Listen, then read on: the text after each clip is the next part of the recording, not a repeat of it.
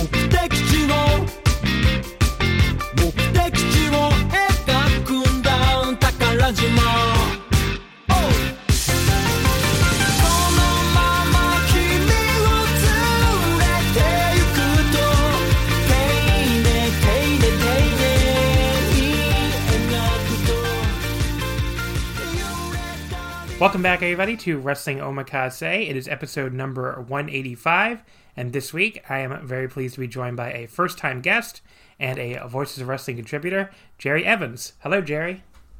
Hey, how you doing? Doing as I'm doing, I guess, you know. I hate answering that question lately, honestly. It's like doing the same as always. So I always tell my dad. It just seems like the appropriate thing to ask when you're invited on a show. No, it's fine. I just like... It's become a thing now where my dad calls me almost every day, and he always is like, well, how's it going? How you doing? And it's like, the same as yesterday, Dad. It's just life is just, the same. We're in a pandemic. Yeah. Like, I never leave my house. I mean, like, what do you want me to tell you? But yes, how are you doing? I'm a little tired in a good way. Yeah. Despite being a pandemic, somehow things still get me sometimes. Yeah. So, well, we've been playing a lot of Among Us in the Voice of Wrestling Slack, so that's been fun. That's actually probably the most exciting thing going on in my life right now is the nightly Voices of Wrestling Slack Among Us games, which I dragged my girlfriend into, and she's been like increasingly horrified about how good I am at like lying my way out of trouble. And it's like, well, I don't know what to tell you. That's what I've been doing my entire life. Yeah, well, that has to be hard to play because, to be honest, all Voices of Wrestling are kind of suspect. Yeah, that's true. That's true. Well, you have like Rob Reed always uses the Fiend as his name, so it's like the Fiend is here, and it's like, well, I definitely suspect you. You're the Fiend. It's like you're the Fiend, and we can suspect murder and bad books, so Yeah, indeed. But yeah, so that's, like I said, probably the most exciting thing going on right now, just the Among Us games. But what we're here to talk about, of course, is the New Japan World Tag League and Best of the Super Junior Night 9, which was Sunday, December 6th at Fukuoka. I am also going to do a solo review on the DDT DO Night 6, which will be in the same episode. So, you just get a little musical interlude to the audience listening, and then we'll go right to that review after New Japan. But as far as New Japan goes, of course, I've been covering both these tournaments as well as the DDT-DO over on the Omakase Patreon. So I do want to plug that since, it's just been a ton of audio coverage on there. The patrons seem to be enjoying it. It's a lot of work, honestly, covering 3 tournaments at once, again, because we did it with the G1, the N1, and the Champion Carnival. But, I mean, it's a good kind of work, it's a lot of fun, and I'm glad the patrons seem to enjoy it, so, but I'm definitely also looking forward to it, looking forward to it being over, so I can't really lie. But yes, you can hear all the audio reviews right now at patreon.com/wrestlingomakase. It is the start of a new month, so it's a great time to sign up for $5. You get, like I said, everything we've done on all 3 tournaments. The last Patreon exclusive episode I just did with Jeff from also from Voice of Wrestling. He and I did World Tag League Night 8 and DDT-DO Night 5. I gave my top 10 matches of the World Tag League through 8 nights, which I'm not going to do here. If you want to hear that, you have to go onto the Patreon. So if you want to hear my top 10 picks, if you want to go back and, pick and choose and find the great matches, because there were some really great matches in that tournament. Not like all of them were good. I mean, there were plenty of skippable stuff and plenty of stuff that was just good. But like there were through 8 nights, I think there were 8 matches that I had at 4 stars or better. So you can find out all the ones I had rated that highly over on the Patreon.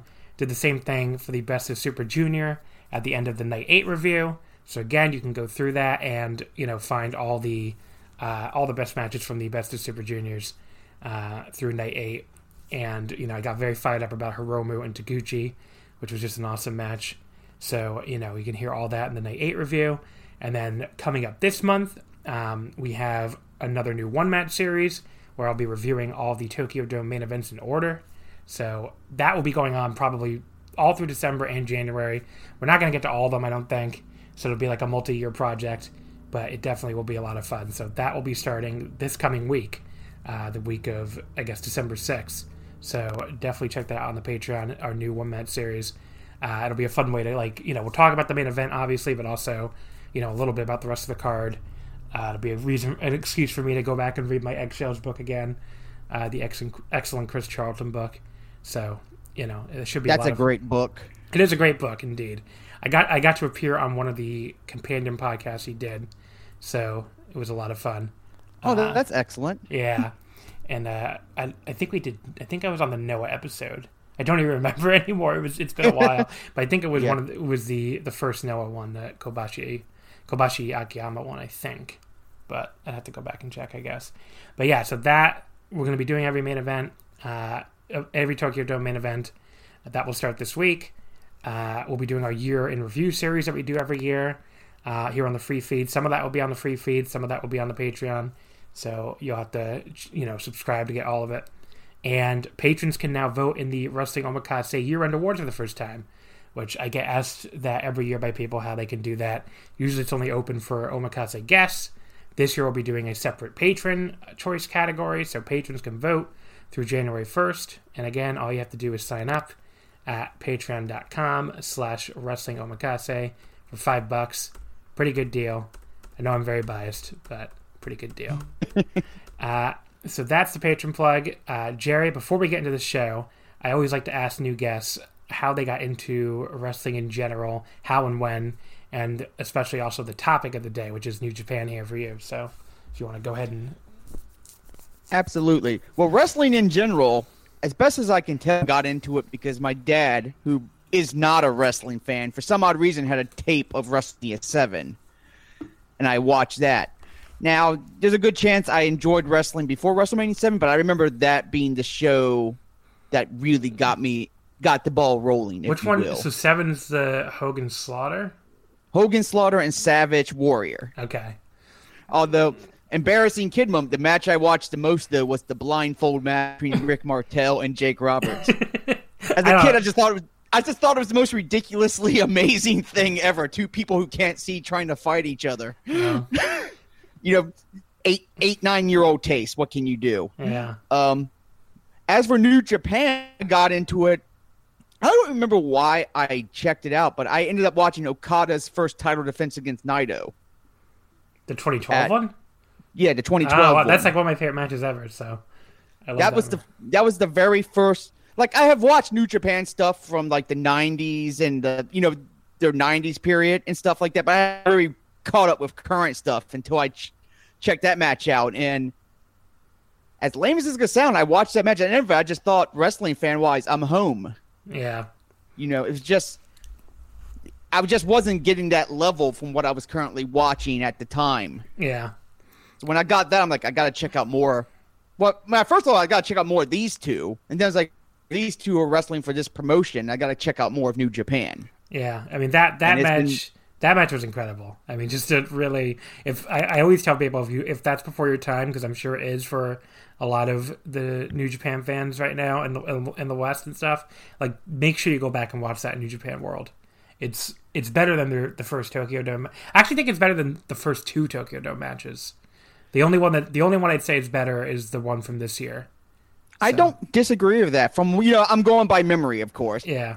I don't disagree with that. And honest with the significance it has to me as a fan of Okada being one of my favorites and just being a fan of New Japan in general, it has high status with me because it got the ball rolling with keeping up with this. Right. But yeah, it's a pretty incredible match. So the show we're here to talk about is the World Tag League Best of Super Junior Combined Night 9, Sunday, December 6th at the Fukuoka Convention Center. This show, again, just like the Night 1 they did, which was back, oh God, what the hell was Night 1? I should have looked that up. So first. many. It's so many nights, I can't remember anymore. I think it was Nagoya, I want to say. Let's see. Yes, IT Perfectional Gym, that's Nagoya. So, Night 1 back on November 15th was also the other combined show. After that, they alternated each night. The Nagoya one, they did the World Tag League as the opener, and then they would alternate matches, and the Best of Super Junior match was the main event. Here they did the opposite, which didn't surprise me. The Best of Super Junior match opened, and they alternated, and the World Tag League match was the main event. I think, based on the two finals, that they're probably going to main event with Best of Super Junior. I just, if you don't want to be spoiled, I don't know why you're listening to this episode, so I can just say it. Hiromu and Desperado, to me, is just a way bigger match than Finjuice and God. So it's the match I have more interest in, that's for sure. Yeah, I mean, I don't think very many people would disagree. So I really wouldn't be surprised if Hiromu and Despy don't main event, even though, typically they would put the heavyweights above it, but I don't know. The only other thing I could see is if they do some kind of other match, like, I don't know. I don't even know what it would be at this point, like some other title match or something. I don't know. But we'll have to wait and see. I haven't looked at ticket sales. Let me see if I could see how these tickets are doing. It seems like a weird thing to check nowadays, when basically we're in the middle of a pandemic, but I'm just curious to see if tickets are moving for this or not. Okay, lost in ticket. Thank you. Killing some dead air here as lost in ticket won't load. Okay, I guess I can't check this because it does not want to load. It's like you're not going to get this information. Yeah, sorry. It won't. It just did not load at all. If people are wondering, by the way, the Wrestle Kingdom tickets went on sale on Saturday, and I tweeted about that the other day. It's following the exact same pattern as last year, where the January 4th ticket sales are like way ahead of the January 5th ticket sales. So, it's just been the January 4th tickets are almost sold out. All they have left is second floor. Wow. Yeah, I mean, it's obviously reduced capacity, so. Yeah, but still, wow. Yeah, and the January 5th ticket sales have everything available, though. So, like, it looks like it's way behind. So. Yeah, I mean, it doesn't surprise me. January 4th, that date is pretty much locked in with New Japan lore. Yeah. And I honestly that's the date a lot of people are going to go for first. And I do think Naito Ibushi's a bigger match than the winner of that against Jay White. So I agree. So the Budokan tickets seem like they're doing okay. It looks like first floor is sold out. The other two categories are still available. So it's listed as like few available right now. So we'll see if that picks up by the time. The arena seats are available and the second floor stands available. The Royal seats are never on sale in the general admission. They always sell out in the fan club pre-sale. But yeah, so it looks like ticket sales aren't bad, but they're not like sold out or anything yet either. We'll see if the Hiromu Despy match helps move tickets at all, because obviously that wasn't known until today. But in the meantime, here that's the finals on the 11th at the Budokan. The show we're here to talk about, December 6th, was at the Fukuoka Convention Center. As we've been doing throughout the series here, I was going to talk a little bit about Fukuoka. So again, if you've been listening on the Patreon, we've been doing this pretty much every night for any venues or cities other than Cork and Hall, which I think everybody knows, plenty about. We've been talking a little bit about the Japanese geography, and then about like wrestlers who were born in that area and past New Japan shows at that arena. So this arena is called the Fukuoka Convention Center, also the Fukuoka Kokusai Center, which is basically, I think, just Japanese for convention. Or it's like International Event Hall or something, I don't know. But yeah, Fukuoka is the biggest city by far on the island of Kyushu, which is one of the other islands in Japan other than the main island of Honshu. It's to the southwest of the main island. And this city has a population of 1.5, a little more than 1.5 million. The metro area has a population of 2.5 million, which makes it the 5th most populous metro area in Japan. Well behind 4th place, which is Fukuoka, which is 5.5. Fukuoka is 4th place. That's what I should have meant to say. 5.5. That was in the 2015 population census. And then it's well behind 3rd place, which is Nagoya, the Nagoya area. That's 9.3. And then you have the Kansai area, which is Osaka, Kobe, Kyoto. That jumps all the way up to 19 million. And then the Kanto area, which is Tokyo, Yokohama, all that, Saitama, just a gigantic area, Kawasaki, that's 37 million. So obviously well behind 37 million, but still, like 5th place is 2.8 million. So there's still a big jump there. So it's one of the more populous areas of Japan, other than the, I guess, big 3. What else about Fukuoka? They have a very, very, very, very successful baseball team. The Fukuoka SoftBank Hawks in the Pacific League. They've won the top baseball league in Japan, which is generally considered to be the best baseball league outside of America. They've won 11 Japan Series championships, and most of those in the last decade. 2011, 2014, 2015, and then 4 in a row, 2017, 18, 19, and 20. So definitely a very successful baseball franchise lately. Anything else about Fukuoka? Not really. I've heard it's a nice city. I've never gone to it. I've never gone further west than Osaka, Kobe, Kyoto. It's one of these places I've always wanted to go to.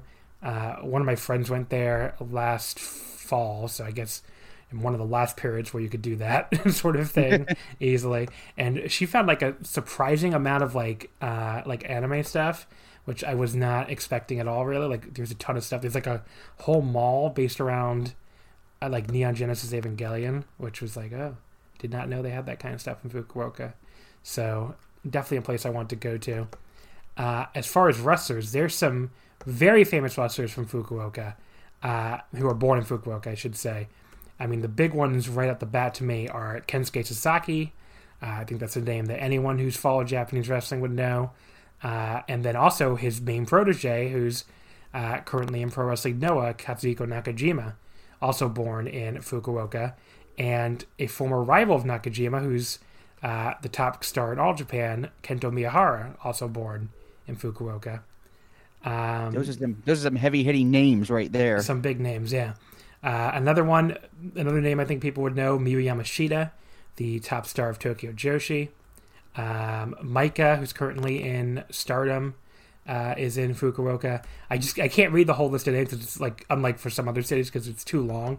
I mean, there's a lot of wrestlers from Fukuoka. If you go out into the prefecture, there's Masanobu Fuji. That's from Kitakyushu in Fukuoka, which is like the second biggest city on the island of Kyushu. Seiji Sakaguchi, another pretty famous older New Japan wrestler, is from another city called Kurume in Fukuoka Prefecture. So a lot of big names here from Fukuoka. Definitely a city that's seen its fair share of wrestlers.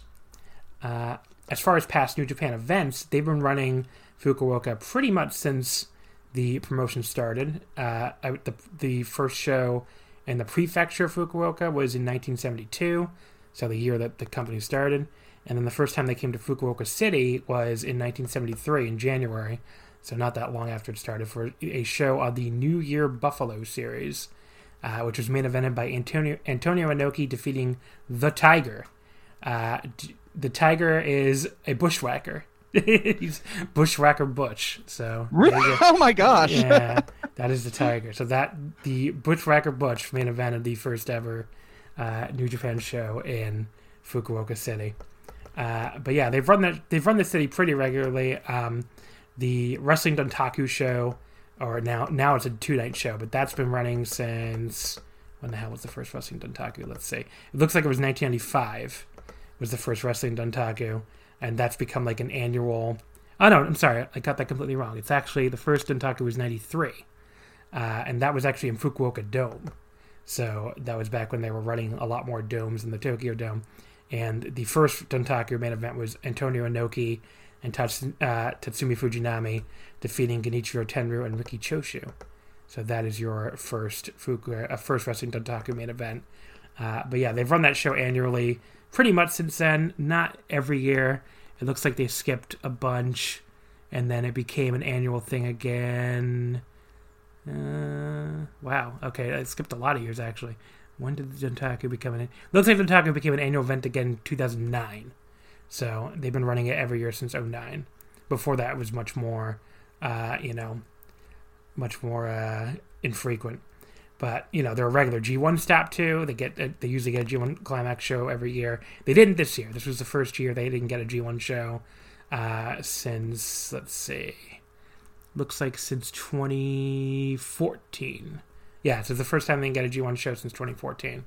But presumably they would have if not for the pandemic. So, I'm sure they'll be back there for the G1 next year. But that's a little bit about Fukuoka. So let's get into the show here, which opened up with a Best of the Super Juniors match. Robbie Eagles defeating Yuya Uemura in 7:30 with the Ron Miller special. Eagles moved up to 4-5, and Uemura falls down to 0-9. Not unexpected there, of course, as a young lion. Go ahead. Yeah, 0-9, but with Uemura, the wins were never important. It was how he appeared at the end of it all. How he did throughout the whole tournament. Indeed, yeah. And he really stood out to me, at least in quite a few matches.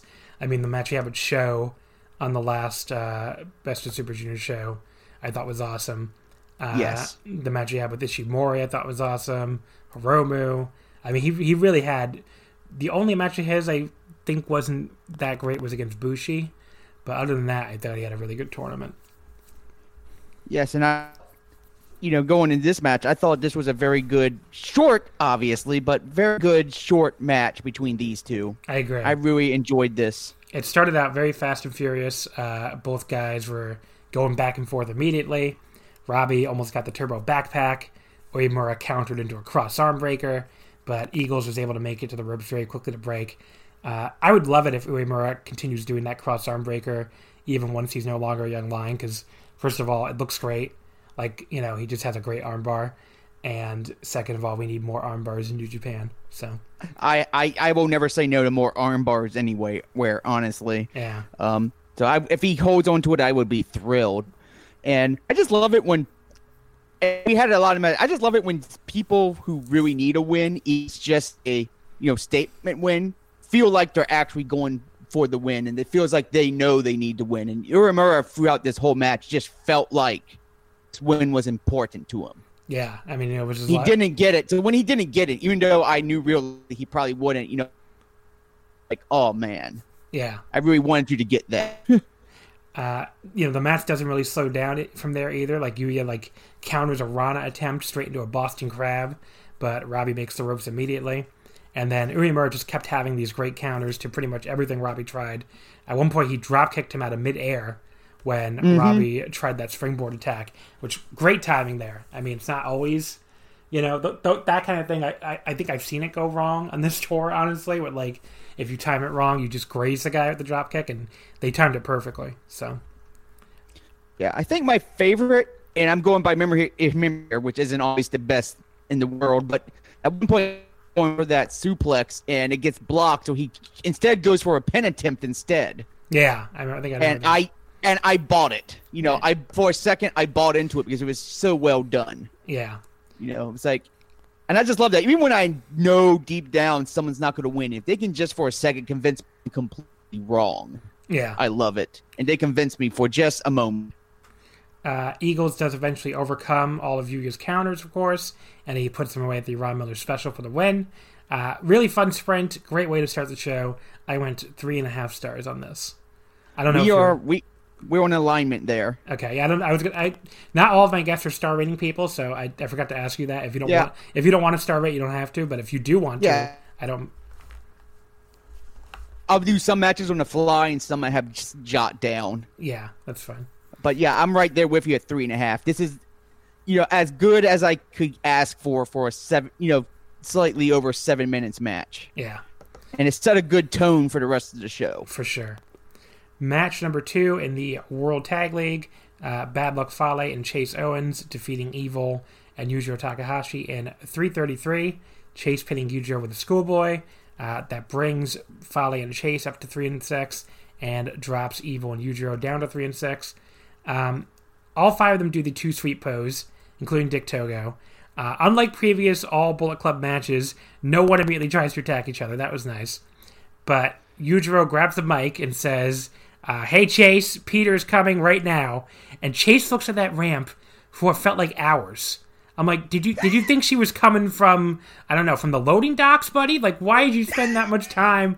He's like, "Oh, here she comes. Where is she? I don't see her. She must still be coming."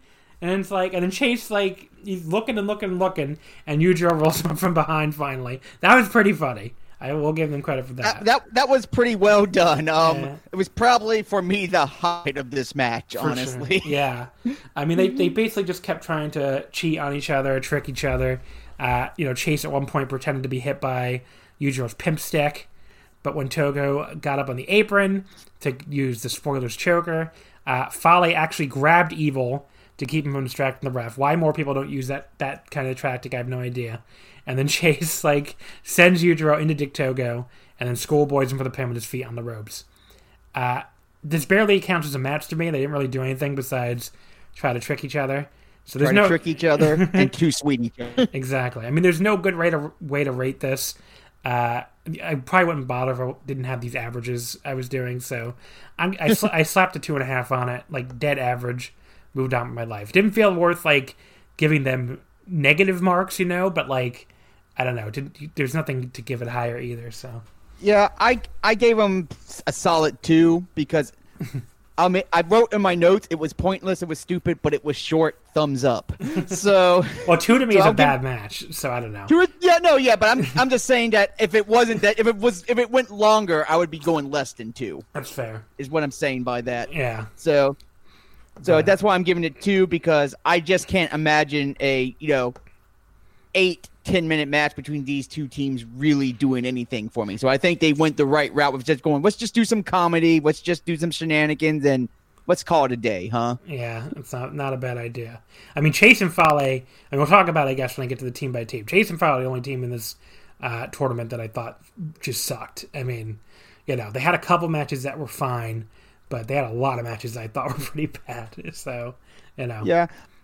And I admit, I do have a lot of bias against the Evil Yujiro team, but Fale and Chase has definitely had the worst of the performances of the two teams. Yeah, I thought Evil and Yujiro were fine.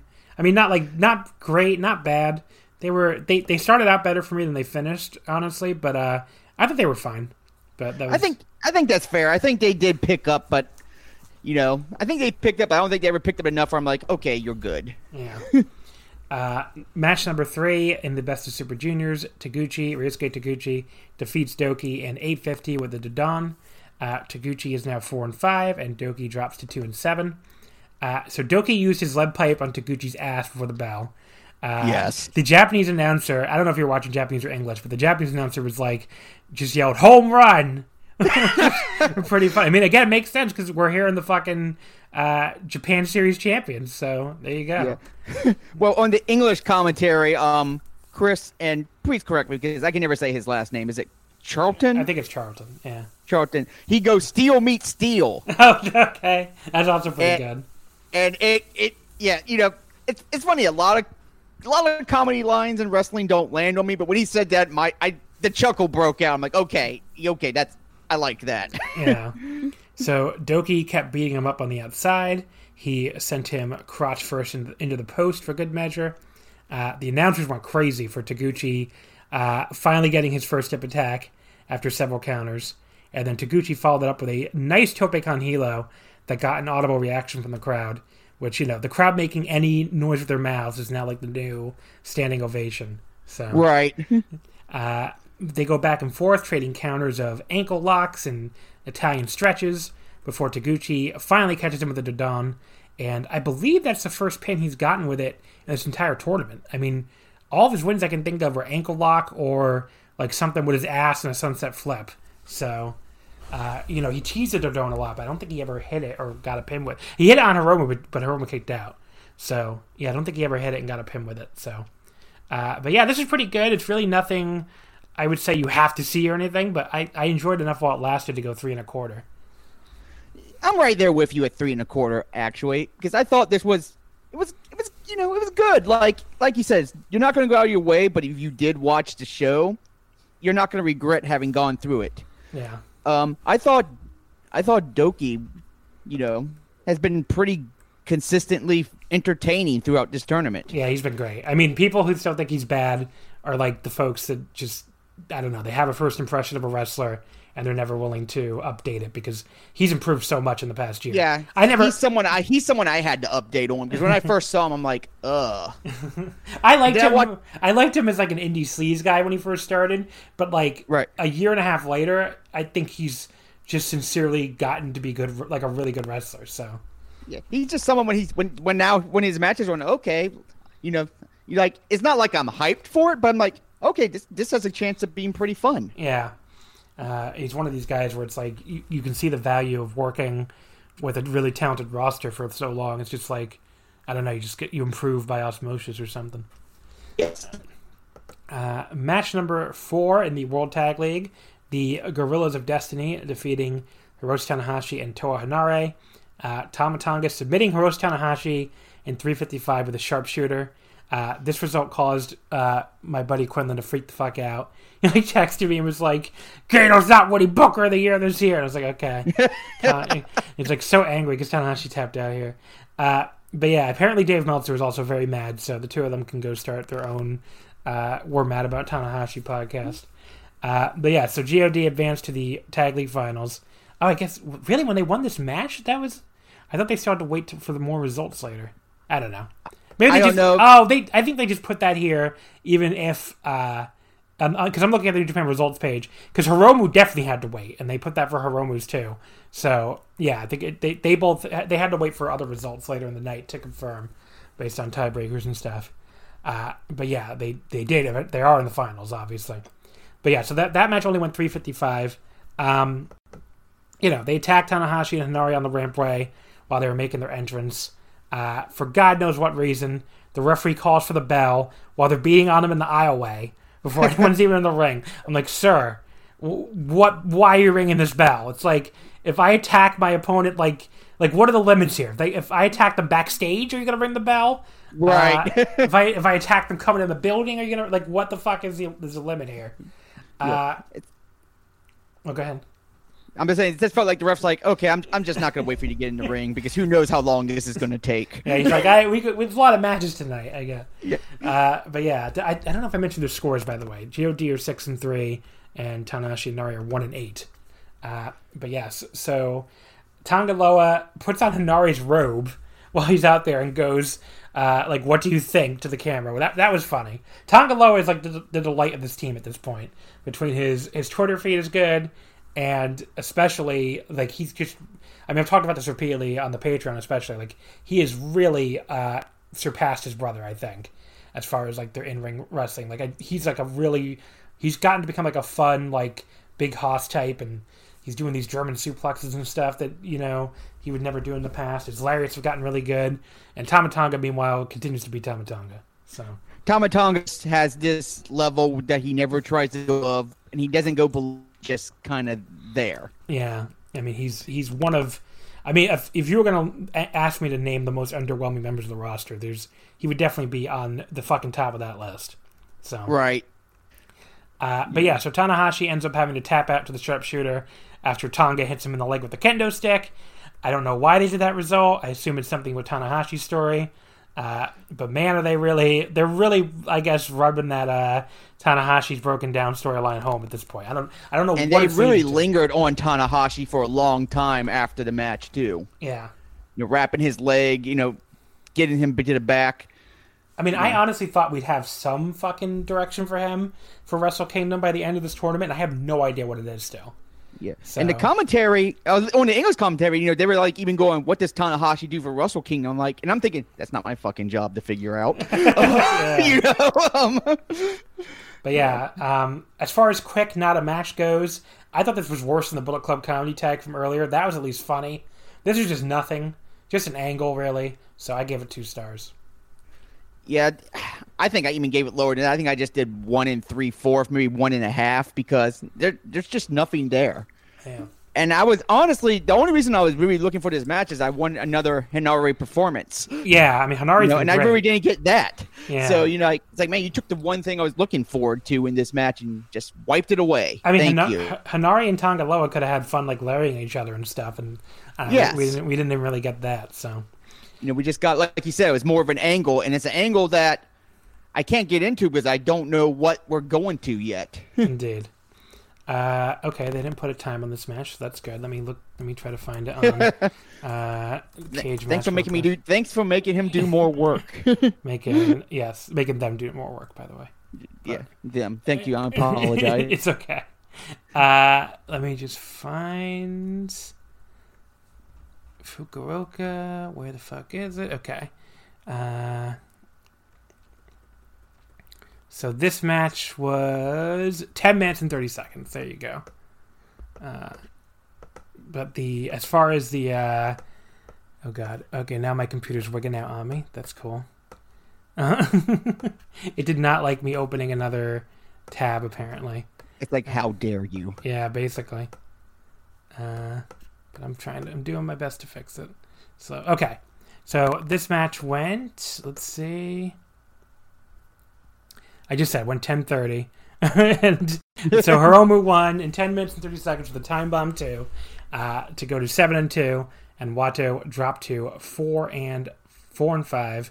But as far as the match itself here goes, I thought this started out really cool. I mean, it started out just kind of like very fast and furious, Definitely one of the cooler opening sequences in the entire thing. Like, Wato went right at him at the bell. He, like, slapped him in the face really hard, which I don't know if, like, I could be reading too much into Hiromu's facial expression. I thought it sincerely stunned him. Like, I thought he was not at all prepared for Master Wato, of all people, to hit him in the face that hard. I thought he was kind of like, really? Where did that come from? Yeah, that was definitely the vibe I got when Master Wato did that. But yeah, so he also drop kicked Hiromu out of the ring. He went for his dive, but Hiromu countered. Now, Hiromu went for the sunset flip powerbomb here. I honestly can't tell if he was supposed to hit it here or if Wato just lost his grip and fell, because that was the sloppiest sunset flip powerbomb they've ever done. Like, it didn't seem like Hiromu was ready for him to come down. And rewinding it, I'm almost positive Wato does just lose his grip. But that doesn't mean he was supposed to get hit by it or not. Like, it could, because Hiromu's been doing this spot where he teases getting the sunset flip powerbomb and doesn't get it a lot. So I don't know if he was supposed to hit Wato with it and Wato just fell too soon, or if he wasn't supposed to hit Wato with it at all. And, that was part of the reason why why Wato was so, like, or why Hiromu was so, like, stunned by it, I guess. But right, because Hiromu definitely had an expression on his face like, okay. I didn't see that coming. Wato looked like he was fucked up. Like, if I didn't know better, I would think Wato was just half-assing a spot, like, if I have to, but it just, it just came off awkward. Yeah. Is what it ends down to. I mean, if the spot wasn't supposed to happen, Hiromu covered for it well. He just, like, got up and started tossing him into the railing, and then he gave him the shotgun drop kick into the railing as well. Later on, he pointed Tenzan and did the most over-the-top parody of the Mongolian chop that I've ever seen. Like, it was like a work of art, honestly. Like, he just kept swinging his arms back and forth over and over and over and over again until Wato finally cut him off with an elbow. It was amazing. It's just like, I rewound this like 4 times because I was like, I couldn't stop watching him swing his fucking arms around. But yeah, then Wato's kicks looks quite good in this match. Unfortunately, that wasn't always the case during this tour, but they definitely looked good here. So, the Hiromu also took that like side driver thing that Wato does, which I keep calling it side driver because I have no idea what it's called. But, Same. But he took it straight down on his neck, which first of all doesn't surprise me because it's Hiromu Takahashi, but also made that move look way more devastating than it usually does. It looked really nice this match. Yeah, he hit it. He hit it. I'm like, if I know he doesn't use it as such, but I was like, man, if you hit it like that, I would totally buy that as an end. Yeah, totally. To be a finisher for sure. But yeah, Wato just did a good job kicking ass here, which had been a problem in some of his other matches. Right. Hiromu starts throwing all his awesome lariats, which he's somehow become like one of the best lariat throwers in all of wrestling. And he just kills Wato, one of them at one point. Murders him. I have to say, I watched this unspoiled, and Wato rolling Hiromu up out of the time bomb was a real heart in my throat near fall as a Hiromu fan, because that was exactly how I would have expected Wato to win this match if he was getting the big upset. And Hiromu kicked out of it at 2.99999. So that was an incredible near fall, because I was like, fuck, they're really doing this bullshit. But then, no, he kicked out. But yeah, then Hiromu simply lifts him up afterward, drops him with the time bomb 2, and that gets the sudden win. This was a lot of fun. I'd say definitely well below Hiromu's other matches in this tournament. Probably his second best, because the only other match I went 3.5 on was Bushi, and I think this was better than the Bushi match. But pretty much every other match of his I thought was, or every other match in this tournament I thought were better than these two. But I can't go any higher than 3.5 given the sunset flip powerbomb botch in a match that only went 10 minutes. But it was a good showing for Wato. Other than that spot, I thought his kicks looked good here. He definitely had a better showing than he's had on a lot of nights. I mean, I just said what it ranks for me for Hiromu. For Wato, this would be his second best match. I mean, I went 3 3/4 on the show match, 3.5 on this, and everything else for him was below 3.5. So, he did not have a great tournament, but at least he closed it strong here, I guess. Yeah, I'm probably going just slightly below, or 3 1/4. I don't think I bought that roll up as much as you did. And I think that might have been my problem with rating this match higher, is I never got to the point where I really need that, Wato's performance. You got cut off there for a second. Sorry, you said you never got the point of. I never got to the point where I felt like Wato had a chance of winning. Gotcha. But I felt like his performance was, other than the powerbomb spot, I thought Wato looked good. Like you said, his kicks this tournament have been iffy at times. Yeah, really iffy sometimes. Really iffy sometimes. Yeah, I'm being kind of nice. But, there's been times where it's like, sure, go ahead and sell that. But, but he looked good, and I think 3 1/4 it's still at least you ended on a good match. Indeed. 3 1/4 to me is pretty good. And that's that wouldn't, I'm not surprised by that rating for here. I thought it was a little bit higher than pretty good. So 3.5. So at this point, Hiromu got to 14 points. He needed help in the next 2 matches to make the final. He either needed Ishimori to beat Sho, since Hiromu beat Ishimori, but Sho beat Hiromu, or he needed Bushi to beat Desperado if Ishimori lost to Sho, since Desperado also beat Hiromu. So basically, he couldn't have Desperado and Sho as the other 2 guys with 14 points, because they both beat him. Before the intermission, we get the official announcement of Wrestling Dontaku 2021, which is going to be back in Fukuoka next year, May 3rd and May 4th. It's a very normal stop in New Japan's year that we missed in 2020 due to the COVID shutdown. So that does confirm that New Japan is planning on running I would say, relatively normal year next year. I'd expect, New Japan Cup back in March and stuff. The big question, I guess, will be whether or not they move the G1 to the fall for a second straight year, with the Olympics now rescheduled for summer 2021. I assume we'll maybe hear something about that, maybe at the Tokyo Dome, but Yeah, everything is just so thrown off still. Yeah. And while next year is going to still be a regular year, there's going to probably still be not a full regular year, but at some point a regular year. There's still going to be a lot of juggling going around. Indeed. I hope Dontaku to me could be I don't know. It depends on how fast they vaccinate people in Japan. Maybe Dontaku could be a show where there's cheering allowed. To me, that's the earliest where they might lift the no cheering restrictions. I would assume June or July is more likely. Yeah. But yeah, for me, that's the change of the change of mood atmosphere signal once that's yeah, I do think some people have underestimated how much of an effect that had, and I do think you'll see a little less negativity on New Japan whenever the crowds go back to normal. The sixth match here, the Great Okan and Jeff Cobb defeating the team of Shingo and Sonata. Jeff Cobb pinning Shingo in 11:46 with the Tour of the Islands. So the Empire team finishes at 5-4, and LIJ also finished at 5-4. Cobb and Okan attacked to start. They dominated early, no pun intended. Cobb especially tossed Shingo around in a way very few people typically toss him around in New Japan. Sonata made a very Sonata comeback. He tied Okan in a Paradise Lock, and then he hit a plancha on Cobb. I was like, wow, that's Sonata in a nutshell right there. Presumably all the people who insist that Sonata isn't that over in Japan, against all evidence, have their TVs on mute and can't hear the crowd clapping as loud as they have all night while he encouraged them, because, again, Sonata is very popular, no matter if none of you, the listener, like that or not.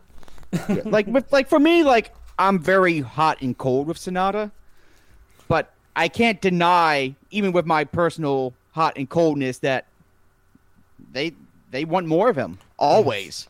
He is a star. They love them some Sonata. This match is really good, all action, basically a constant sprint. Okan takes out Sonata with the claw slam. Shingo nails him with the pumping bomber. Cobb and Shingo go head to head with elbows. Cobb hits Shingo with this awesome rebound German. It's so good. That rebound German was awesome, yeah. And then Okan returns, hits Shingo with this great scissors kick, wipes him out. And then, as he's done for, I think, every one of their team's wins, he tosses Shingo into Cobb for the Tour of the Islands, and they get the upset pin, which eliminates the LIJ team from making the finals. I thought this was a blast, a lot of fun. As far as the tag team sprint goes, I went 3 3/4. I really like this. I don't know what your rating was, but we're on the same boat. I put 3 3/4 as well. Yeah. This was a blast. Yeah, it was just an absolute blast, and and we get an ending where we now get direction for Shingo and Cobb. Yeah, I was just about to say that Cobb getting all the pins on this tour and not taking any of the losses makes a lot of sense now if he's going to be Shingo's next Never challenger. David Finlay did pin Shingo too, but I think he'll be busy with the tag titles. So, right. But yeah, Cobb and Shingo. That sounds great to me. Honestly, I like Cobb a lot more in New Japan since he's turned and joined the Empire. So Cobb's been a lot of fun in the Empire. He just he's his attitude lately just fits. Yeah. And I was all on board when I was all on board. In fact, going to this match, I'm going to admit I was thinking I really hope Cobb pins Shingo. That was my hope for this match, and I got it. I'm like, yes. Yeah. And I always forget he's been Never champion already, because he pinned. He won the title of the show. It was at when he beat Ospreay in that title for title match, but he held it so short, for such a short amount of time. But yeah, he lost it to Taichi pretty quickly, so I always forget that he was champion already. But there you go. Our next match, Taiji Ishimori defeating Sho in 12-10 with the Bloody Cross. So Ishimori goes to 7-2, Sho goes to 6-3, and Sho is eliminated. So Sho starts fast, hitting his dropkick to Ishimori that sends him from the apron to the floor. But when he goes for his normal follow-up, the soccer ball kick from the apron, Ishimori catches his leg and just throws him down the apron pretty hard instead. They fight up there where Sho almost gets a German suplex, but Ishimori lands on his knees, and then he hits a hard hanging kick using the top rope, and then a sick apron pile driver. Oh man, I yelled "oh shit" when he hit that. It was an oh shit moment. It was great. Yeah. I can be, when I get really into a wrestling match, I can get very verbal in my apartment, and when they hit that, I'm like, oh shit. Yeah. It was quite the start. Quite the start of the match. Ishimori gets the yes lock back in the ring, trying to end this quickly, but Sho gets his foot on the bottom rope to force the break. And then Ishimori, he hits this crazy sunset flip powerbomb at one point. It's as fast as I've ever seen anyone hit that move. It almost made it look more like a Canadian destroyer. So that was pretty crazy. Yeah, it was pretty boss. Both men were just on fire this match. Yeah, I agree. And I think Ishimori, not that he personally cares or anything, but it almost felt like so many of us lately have been questioning his abilities. Like, okay, I'll show you. Yeah. Well, that's how he always is. He's like, well, sometimes I'll be great. When I feel like being great, I'll be great. When I don't feel like being great, I'm not going to be great. He's very... Fortunately, in this match, he felt like being great. Indeed. So Show no-sells that sunset flip powerbomb, hits a big rebound German. It leaves both guys down. And then they counter each other's finishers a few times. Show finally hits the cross-armed power driver. But when he goes for the shock arrow, Ishimori gets this like brilliant counter. He gets a front guillotine. He then flips behind Show, hits an inverted bloody cross. That's the first time I can ever remember him hitting that. And then he follows up with the real bloody cross, and that gets a very surprising pin.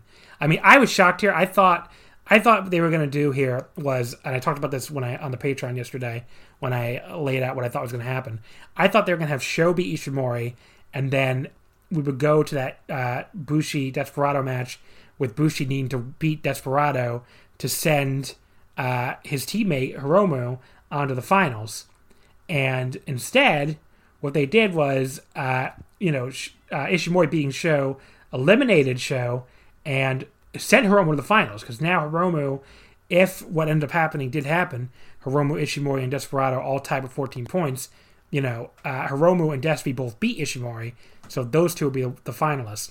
So this win, Ishimori beating Show, eliminated Hiromu, kept Ishimori alive. Ishimori would have needed Desperado to lose to Bushi, so now Ishimori was the guy rooting for Bushi. So that was not what I expected to happen, but that's what they did. So I seriously thought as we got further into this match that this was going to be a big Show win. Yeah, but did not end up happening. Sometimes you don't get it. Yeah, so I guess they're saving the Hiromu Show rematch for another day, so maybe after the Tokyo Dome. But there you go. It's Ishimori who needs Bushi to win, obviously, which did not happen. As far as the match itself goes, I thought this was a pretty awesome, sprint match here. Definitely the match of the night to this point. I think another match probably topped it later. But this was all action right from the start. Another great sprint on a show full of them. And the closing stretch built really well with all the finisher counters before Ishimori finally had something Show wasn't prepared for, the inverted bloody cross. So I went 4 stars flat in this. I thought it was awesome. I actually went a little higher because the closing stretch just bumped it up for me. So I gave it 4 1/4. Well, there you go. It's just that, we're talking about that closing stretch. When that closing stretch hit and just biting on Show, having the possibility of winning, I was just drawn in. Yeah. And this is just, once again, never sleep on short matches. Mm-hmm. This was what 12 was it 12 minutes or something? This was let me say, this was 12:10.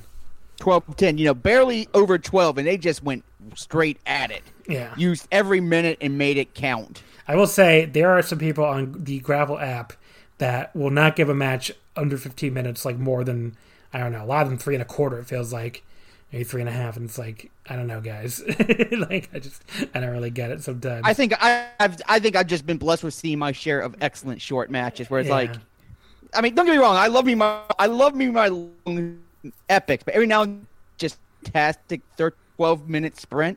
Yeah, perfect. Match number 8, back to the World Tag League. The team of the Dangerous Tackers, Taichi and Zack Sabre Jr., defeating the team of Ishii and Yano. Taichi pinning Ishii with the Zack Mephisto. So Dangerous Tackers are now 6-3, and Ishii and Yano are now 5-4. Speaking of excellent short matches, this was awesome. Yano immediately hits Ishii with the turnbuckle pad by accident, which leads Zack to nearly roll him up for the pin. That was fast and funny. He tries to get the octopus hold, but Yano throws him off. Ishii nails Zack with an elbow from the outside of nowhere, and then Yano basically trips him up into the ropes, when Yano trips up with the ropes, I should say. And then Yano nearly rolls him up out of that for a 2 count. Really fun sequence. And there's more stuff going on with all 4 of these guys than I could possibly recap. They're just going nonstop. We get this other close near fall where Zack spins Yano into a lariat from Ishii when they're both fighting over a backslide, and then backslides him, which that was awesome. You sound like you wanted to say something. So sorry, I had to cut out for a moment also. Oh, it's okay. I apologize. I just wanted to get back to the opening sequence real quick. The great thing with sequence got me into this match immediately. Like, just pin attempt after pin attempt is how we started this match pretty much. Yeah. And it was just, this was great. Yeah, I thought this was awesome. Yano tries to wrap Zack up in the apron, but Zack counters and does it to him instead. Nearly gets him counted out. Later on, Taichi pulls out the pants. They go for the Holy Zack driver, but Yano runs in out of nowhere and sends them both into the exposed turnbuckle to break that up. And then he holds them for a double lariat from Ishii. We got an awesome belly-to-belly from Yano and Taichi. It's almost like a cross between his usual side belly-to-belly and an overhead belly-to-belly. And then Ishii goes to work on him after that and, hits a big lariat for a 2 count. Ishii goes for the brainbuster. Zack runs in out of nowhere, and they go for the Holy Zack driver on Ishii. Yano comes in from behind, tries for a low blow. Zack blocks it with his legs, which you'd think after so many times Yano would stop trying to low blow Zack. I don't think he's ever been successful. But I don't know, can you think of a time where he has? I don't know if I can, but even if he has been successful, Zack has learned. Zack is like, no. And like, Zack makes him pay. You will not touch my penis, sir. That's basically it. And Zack makes Yano pay for it, too. He does. Taichi takes Ishii out with a high kick. They give him the Holy Zack driver, just so we get the 10-minute call. I love the Holy Zack driver. I might like it more than the Zack Mephisto, even. And then it just has such a great name, too. It's like... I agree. And it always looks... And it usually looks good. Yeah. I like that. I mean, they're both awesome, both those tag finishers, but I think I like the Holy Zack driver slightly better. They take care of Yano, and they give Ishii the Zack Mephisto for good measure, and Taichi covers Ishii for the pin. This was they're so happy afterwards. They embrace on the mat after beating their opponents 100% cleanly. They did not cheat once in this entire match. I have no idea how they're supposed to be heels at this point. They're the most likable wrestlers in the promotion. They're just two buddies who love and support each other and are just an amazing tag team. It's what makes them heelish exactly? They're my top tag team right now. I just love them so much. Well, they're running away. They're running away in the Omakase Awards, the patron one especially. They deserve. Singles. They're I really enjoy them as singles, but as a tag team, it's just fantastic chemistry. Yeah. Everything clicked. They just good to great match after good to great match, and this is no exception. I guess Zack did kick at Ishii and Yano afterwards, which is not too nice, but I'll let them get away with it. They're still baby faces in my heart, so chaotic neutral at worst, really. I've seen baby faces do worse. It's true. I mean, I've argued before that I do think the Empire coming in, it makes the alignment chart in New Japan a little more complicated. I do think they are, if you look at left is pure babyface and right is pure heel, I do think they're going to be to the left of the Empire. So, make Suzuki-gun the new true neutral unit maybe. Right. But this was another awesome sprint on a show full of them. I'm probably high on this one compared to most people because I love the Tekkers and I like the Ishii Yano team. It's an easy 4 stars for me. I had a blast with it from the opening bell. And if you like the Tornado Tag style match, I think you'll love this one too. So, the last match I told you had the closing stretch put it over the top for me. In this match, it was the opening stretch that put it over the top for me because I landed right on full well actually. Oh, there you go. I thought I'd be much higher. This was just a lot of fun. Yeah. And Yano, I am very biased against Yano. I'm not gonna lie. I'm one of those no fun people, I guess. But he really did a lot in this match that really did it for me. Well, I made this argument before on the Patreon. He might be the only wrestler I can think of that worked harder in the World Tag League than G1. Because he worked his butt off. Yeah, he took more bumps than usual. He tried to keep up with Ishii a little more than you often see with this team. Yeah. I mean, he did more real wrestling than he normally does. He did that belly to belly 100 times. Well, he normally does it once in a G1. So yeah, and I'm willing to put my personal bias aside and just give Yano his due. He was good. He was really good in this tournament, I think. Yeah. So now the Tekkers need to root for Goto and Yoshihashi to win the main event. That's what they needed because they lost to both God and FinJuice, but they beat Goto and Yoshihashi. So if Goto and Yoshihashi had beat FinJuice, it would have been a God Tekkers final. But of course, that did not happen. The semi-main event was the final Best of Super Junior match. El Desperado beating Bushi in 12:53 with the numero dos. That's the stretch muffler. So Desperado goes to 7-2. Bushi goes to 4-5. That eliminates Taiji Ishimori and it makes your Best of Super Junior final Hiromu Takahashi versus El Desperado, which that match at the Budokan, boy, can I not wait for that.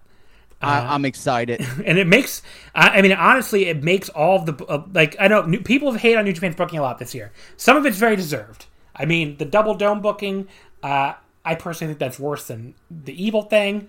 It seems like the fans in Japan agree. I know, going on kind of a side tangent here, but our Voice of Wrestling contributor, Griffin, he had pointed out in the Slack the other day that the New Japan Twitter account lost something like, I think, 256 followers.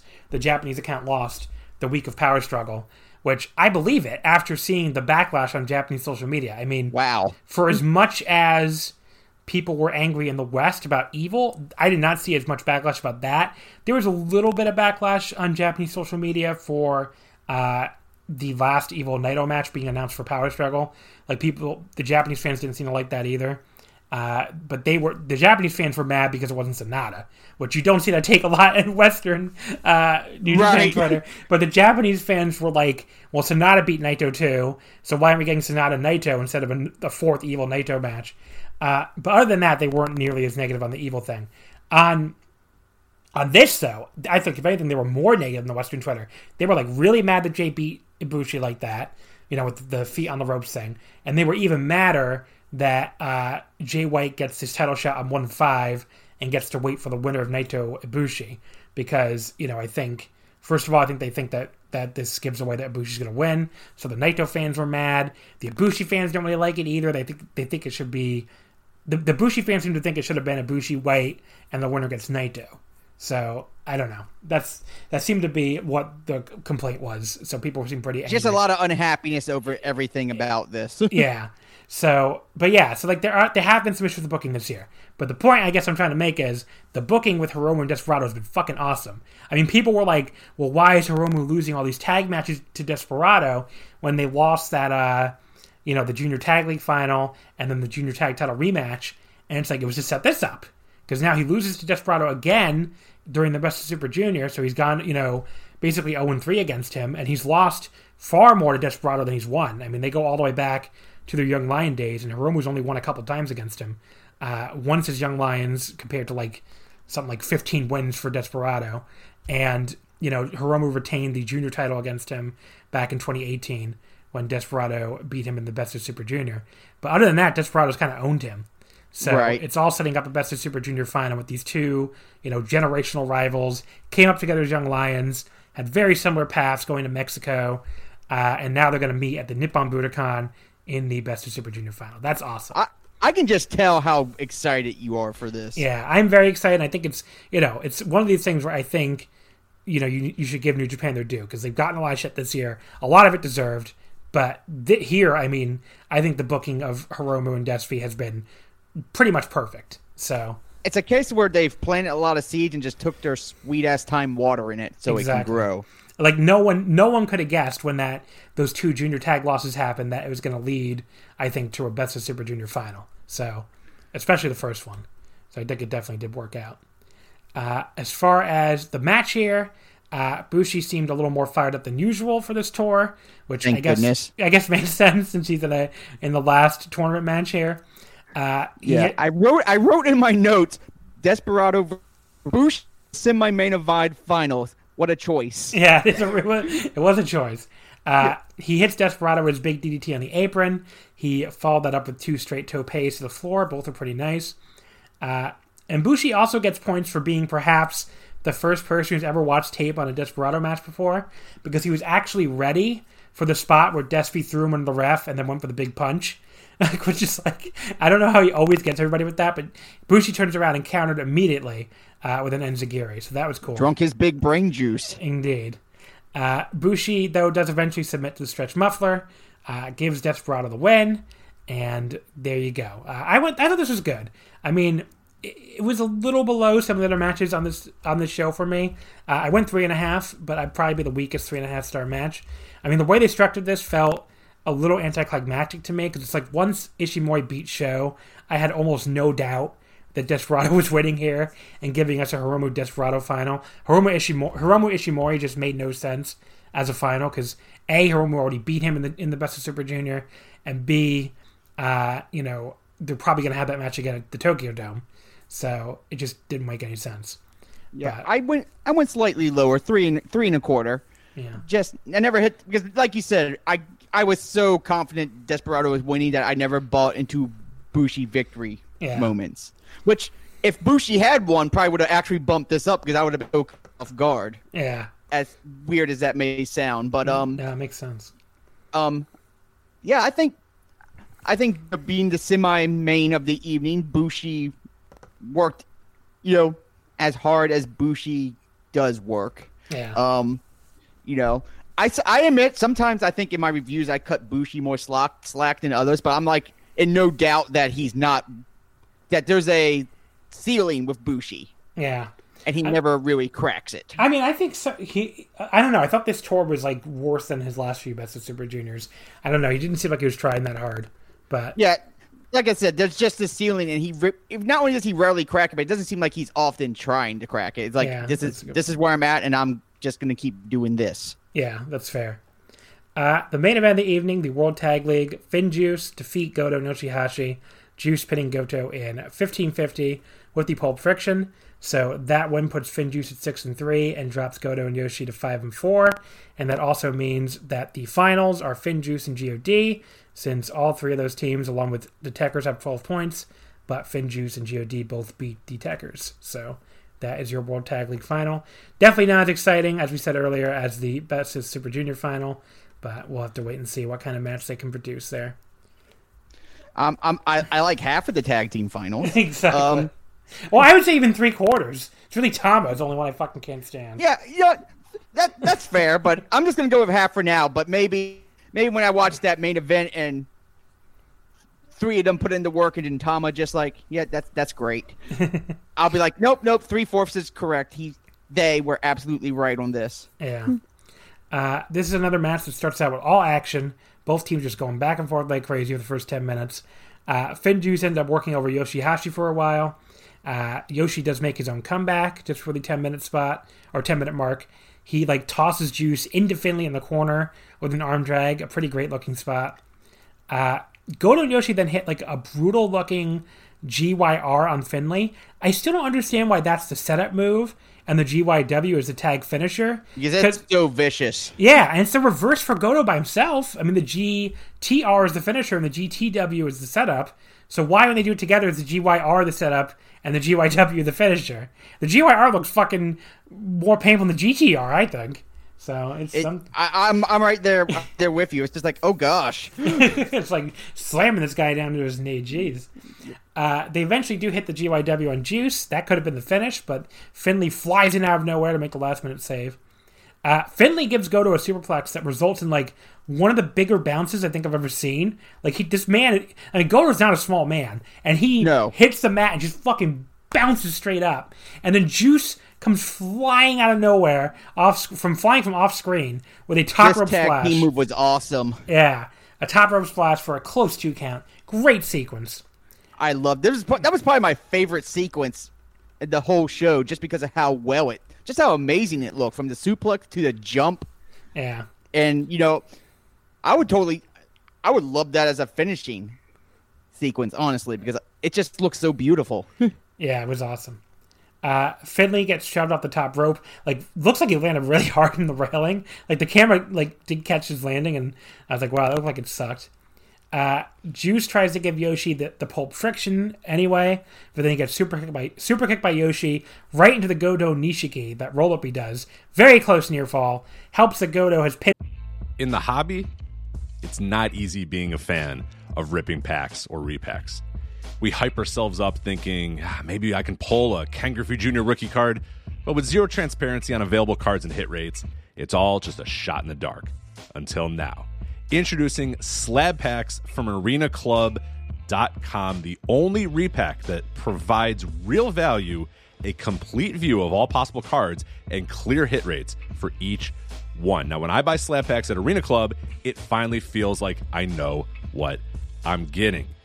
I was able to open an Arena Club slab pack, and I'll be honest, it was a lot better than what you normally do. Say you go to a card show, and there's a random innocuous brown bag of cards, and yeah, you can open it, and look, it's going to be junk. You know what I mean? Like, you know what you're probably going to get in those. Maybe you find that fun.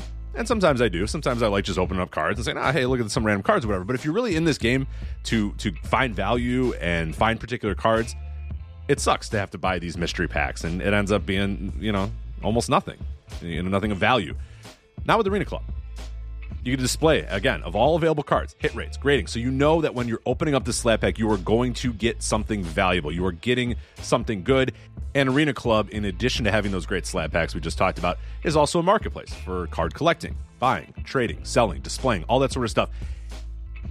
But those Arena Club slab packs, man, they are revolutionizing the repack game with transparency. After your pulls are revealed, they'll immediately be placed in your vault for safekeeping or trading and selling, and you can have them officially graded by Arena Club as well. So again, sending these things off, it's going to be officially graded by Arena Club. And the Arena Club grading process is accurate, fast, and transparent, with full grade rationale provided and explanation of how your card was scored. So whether you're buying, selling, trading, or displaying, Arena Club is the card collecting platform that you have to check out. So right now, I've got a special offer here for Voices of Wrestling Network listeners. You can get 10% off of your first purchase by going to arenaclub.com/VOWnet. Again, that's arenaclub.com/VOWnet. Now, that's a crazy offer. That's 10% off a $400 slab pack. $40 off right there. 10% off your first purchase. No matter what that purchase is, 10% off. Again, that's arenaclub.com/VOWnet. arenaclub.com/VOWnet for 10% off your first purchase on Arena Club. And we thank them for sponsoring the Voices of Wrestling Podcast Network.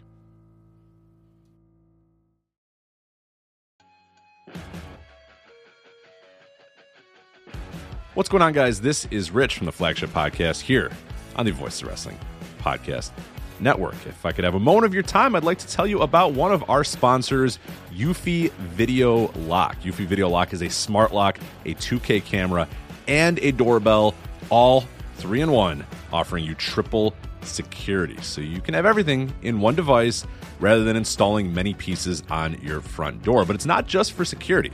The Eufy Video Lock is also for convenience. No more concerns about losing keys, and you can assign passwords to your family members and see them coming back home via the integrated cameras. Some other great features we love about the Eufy Video Lock is it is easy to install and set up with just a Phillips screwdriver, no drilling required. Keyless entry, no more fumbling for keys when your hands are full. You never have to worry about kids losing keys or passing among renters. You also have 0.3 second fingerprint recognition and 1 second unlocking. Again, 0.3 seconds, it's going to recognize your fingerprints, and in 1 second, it's going to unlock. And with the AI self-learning chip embedded, the more you use it, the more accurate it will be. Also, no battery anxiety. You have a rechargeable battery in there that could last around 4 months, and you will get a low battery notification before it runs out. Passcode unlocking, a remote control with a 2K clear sight, see who's at your door, and control from anywhere through the Eufy app. With enhanced night vision, you can have optimized view even in the evening. You can also secure your package delivery by view and two-way audio. And then best of all, no monthly fee. A bunch of other brands out there are going to charge you a monthly fee.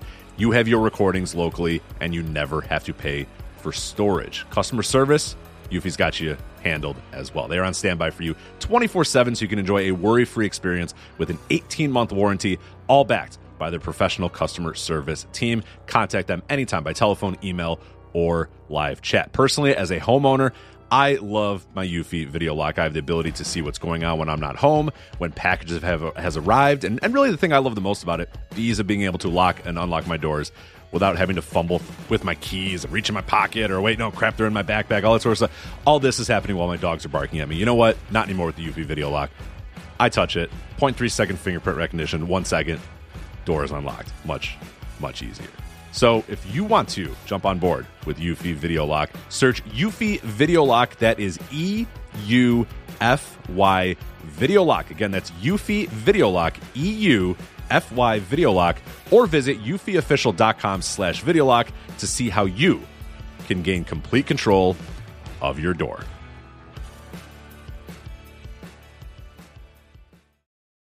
People with this on this tour, I think. It gets an audible crowd reaction. We get the 15-minute call as Juice counters the Shoten Kai by pushing Goto into a stunner from Finlay, and then Juice hits Goto with the Pulp Friction for the pin. So always surprising to see Goto get pinned when Yoshi is there, but you know. And yeah, then God jumped them right after the match, of course. Like Juice gets the mic and just yells Fukuoka, and then he immediately gets jumped. And Tama gives him the gunstone, and Tonga beats Finlay down. But yeah, this was an awesome way to end a very good World Tag League. 4 stars from me. All action for 15 straight minutes. 2 great teams here. So I enjoyed this a ton.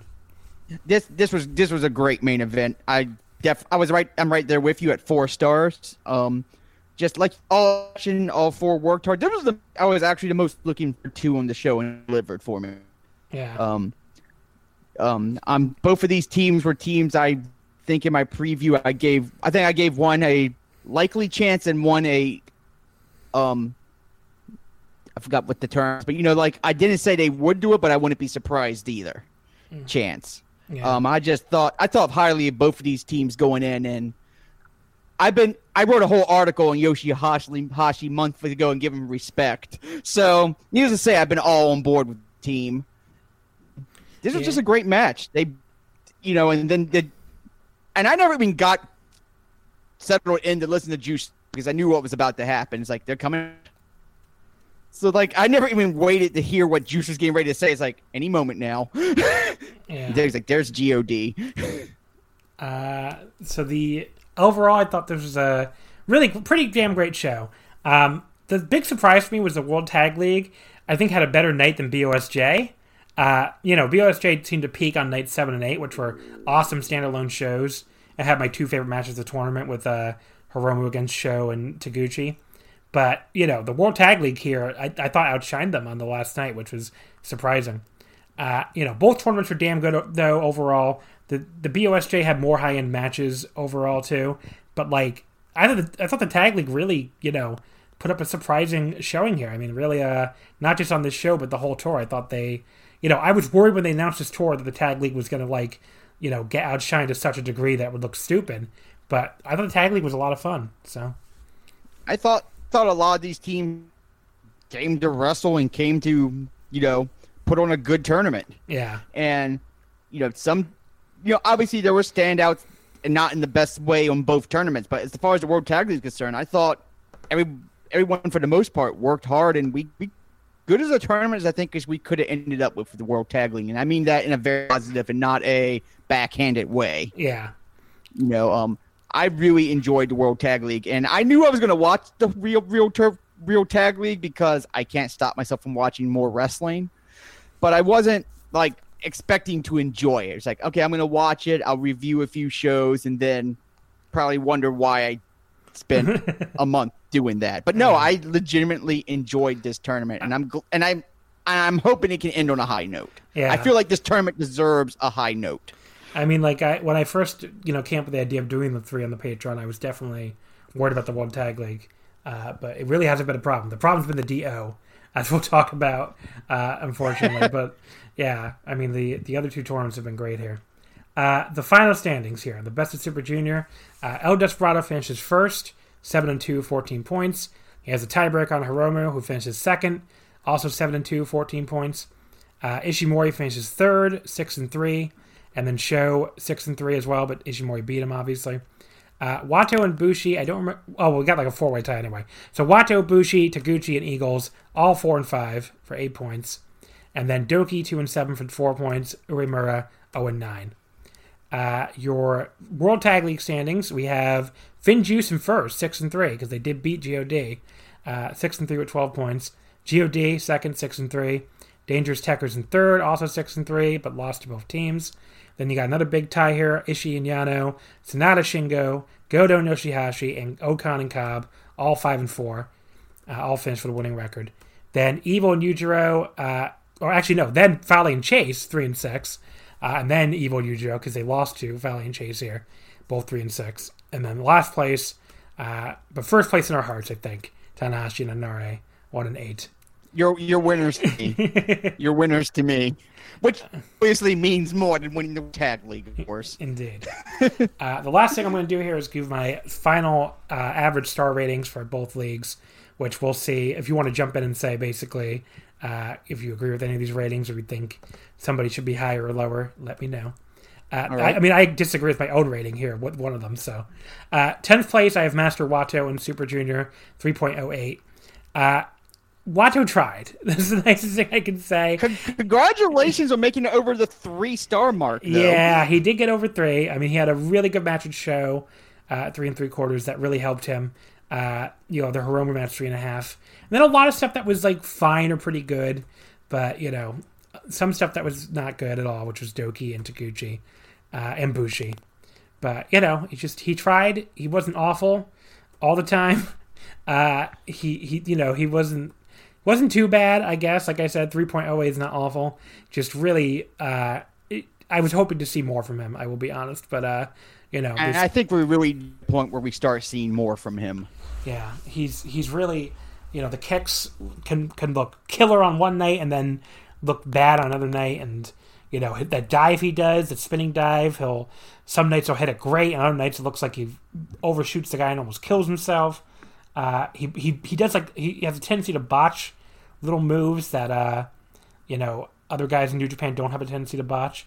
But again, I don't think he's been bad. I mean, there's still something there, and the crowd seems to like him, to a certain degree. But I don't know. I mean, people seem to act like the big problem with him is the gimmick. I don't think it's the gimmick or the look or anything. I think he just needs to get better at just not fucking up basic moves sometimes, or not having awkward spots, and not he just has a tendency to mess up, and I don't know what blue hair would have to do with that, honestly. Right. Yeah. Looks just a completely different argument. Yeah. If you don't like the look, you don't like the look, but wrestling can at times overcome the look. The wrestling, though, is just not there at the moment. 9th place, Bushi, 3.17. He didn't try that hard. I mean, that's what it comes down to with Bushi. He had a lot of perfectly fine matches, a lot of pretty good matches. Really didn't peak that high for me, other than the match with Doki, I went 3 3/4 on. That was his highest rated match. The only match of his I thought were not good were the Wato match and the Uemura match. But the rest of it was fine, pretty good. A couple good matches with Desperado and Hiromu. But the Hiromu one was really disappointing to me. I really thought that would be higher than 3.5. So he was fine. Again, another one. 3.17 to me almost looks higher than it should be. But he was fine. Is this the one you disagree with? No, it's coming up next. Okay. Yeah, Bushi gets a participation award. He showed up, he put in his time, and then he left. That's how it goes for me. Yeah. 8th place, Doki, 3.42. This is the one I really disagree with. Because it's poor Doki gets dragged down by the fact that I thought he and Ishimori had a pretty bad match. And I don't know if Ishimori just wasn't trying that day or what. And then he and Wato had a not a good match either. So poor Doki's average gets dragged down. But I thought Doki was great. I mean, if I was going to go off the top of my head and name my top 4 wrestlers, he would probably come in 4th. So to have him down here in 8th is a little painful. But as someone pointed out to me on Twitter, from 8th to 4th there's very little difference. There's a big gap from 9 to 8, and there's very little difference in my scores from 8 to 4, and another big gap from 4 to 3. So he easily could have finished 4th. He just finished 8th. So what are you going to do? I think with Doki, the key is all his good outweighed the bad that wasn't his fault. Indeed. 7th place, a tie with Yuya Uemura and Ryusuke Taguchi, both with 3.47. Uemura was awesome. I mean, he just had tons of great matches in this tournament. Taguchi, I didn't think Taguchi was as bad as some people were saying throughout the tournament, but then he really wasn't peaking high for me either. But that match with Hiromu was fucking awesome. I mean, I went 4.5 stars on it, so that really brings his average way up. And overall, I didn't love his tournament. I didn't hate his tournament like some people did either. But I mean, when you have the best match of the entire tournament, like I thought he did with Hiromu, that's going to help your score a lot, obviously. So there you go. And his match with Hiromu was great. So, I was one of those who was not that big on Taguchi throughout, but when he had a good match, and the Hiromu match was, like we just said, great. I didn't like it as much as you, but I still loved it. Yeah. Fifth place, Taiji Ishimori, 3.53. Another guy that has a tendency to show up some nights and not other nights, but I thought he showed up more than he didn't, honestly. The only match of his I didn't like at all was the Doki match, which he really did not show up for at all. But I thought everything else was either pretty. He had a bunch of 3.25 star stuff, Wato, Taguchi, and Bushi, and then three matches for me at 4 stars. Uemura, I love that match. Sho, I love that match. Desperado, I love that match, and then a 4.25 star match for the Romo. 3.75 for Eagles, almost 4. So I thought Ishimori had a great tournament. Yeah, Ishimori had a good tournament. I really don't. Ishimori is one. I feel bad because Ishimori is one of those guys I don't have much to say about because it's he had a good tournament. He had some great matches. There's not much more to add to that. Yeah. Robbie Eagles in 4th at 3.58. Again, just a ton of great matches. Really nothing bad at all. His Hiromu match was the best match of the tournament. He had a bunch of 3.75 star stuff with Sho, Ishimori, Desperado, and like I said, 4.25 with Hiromu. Just nothing below 3.25. Great tournament for Eagles. Both. Eagles is one of those wrestlers I always feel bad about because I'll see him in real life and know he's great. I instantly recognize he's great, but then I don't see a while and I kind of forget. And he appears in this tournament and it's oh no. Eagles is freaking fantastic. And he had a fantastic tournament. His match with Hiromu was my personal favorite. I just sunk into the match. And I think part of it was because I was rooting for Eagles so hard. I just want Eagles to get this big win that I knew deep down he wasn't going to get, but that didn't stop me from rooting for it. And he made me buy it a few times. Yeah. And I loved that match. It was just a great match for Eagles. And I really just want to see more Eagles because this was just a fantastic favorite performer in this tournament. With the exception of one man who's coming up soon. 3rd place, El Desperado, 3.78. Actually, I would flip 3rd and 2nd here if I was doing off the top of my head, but this is where Desperado landed. Just a ton of awesome stuff here. Doki, 4 stars. Ishimori, 4 stars. Sho, 4 stars.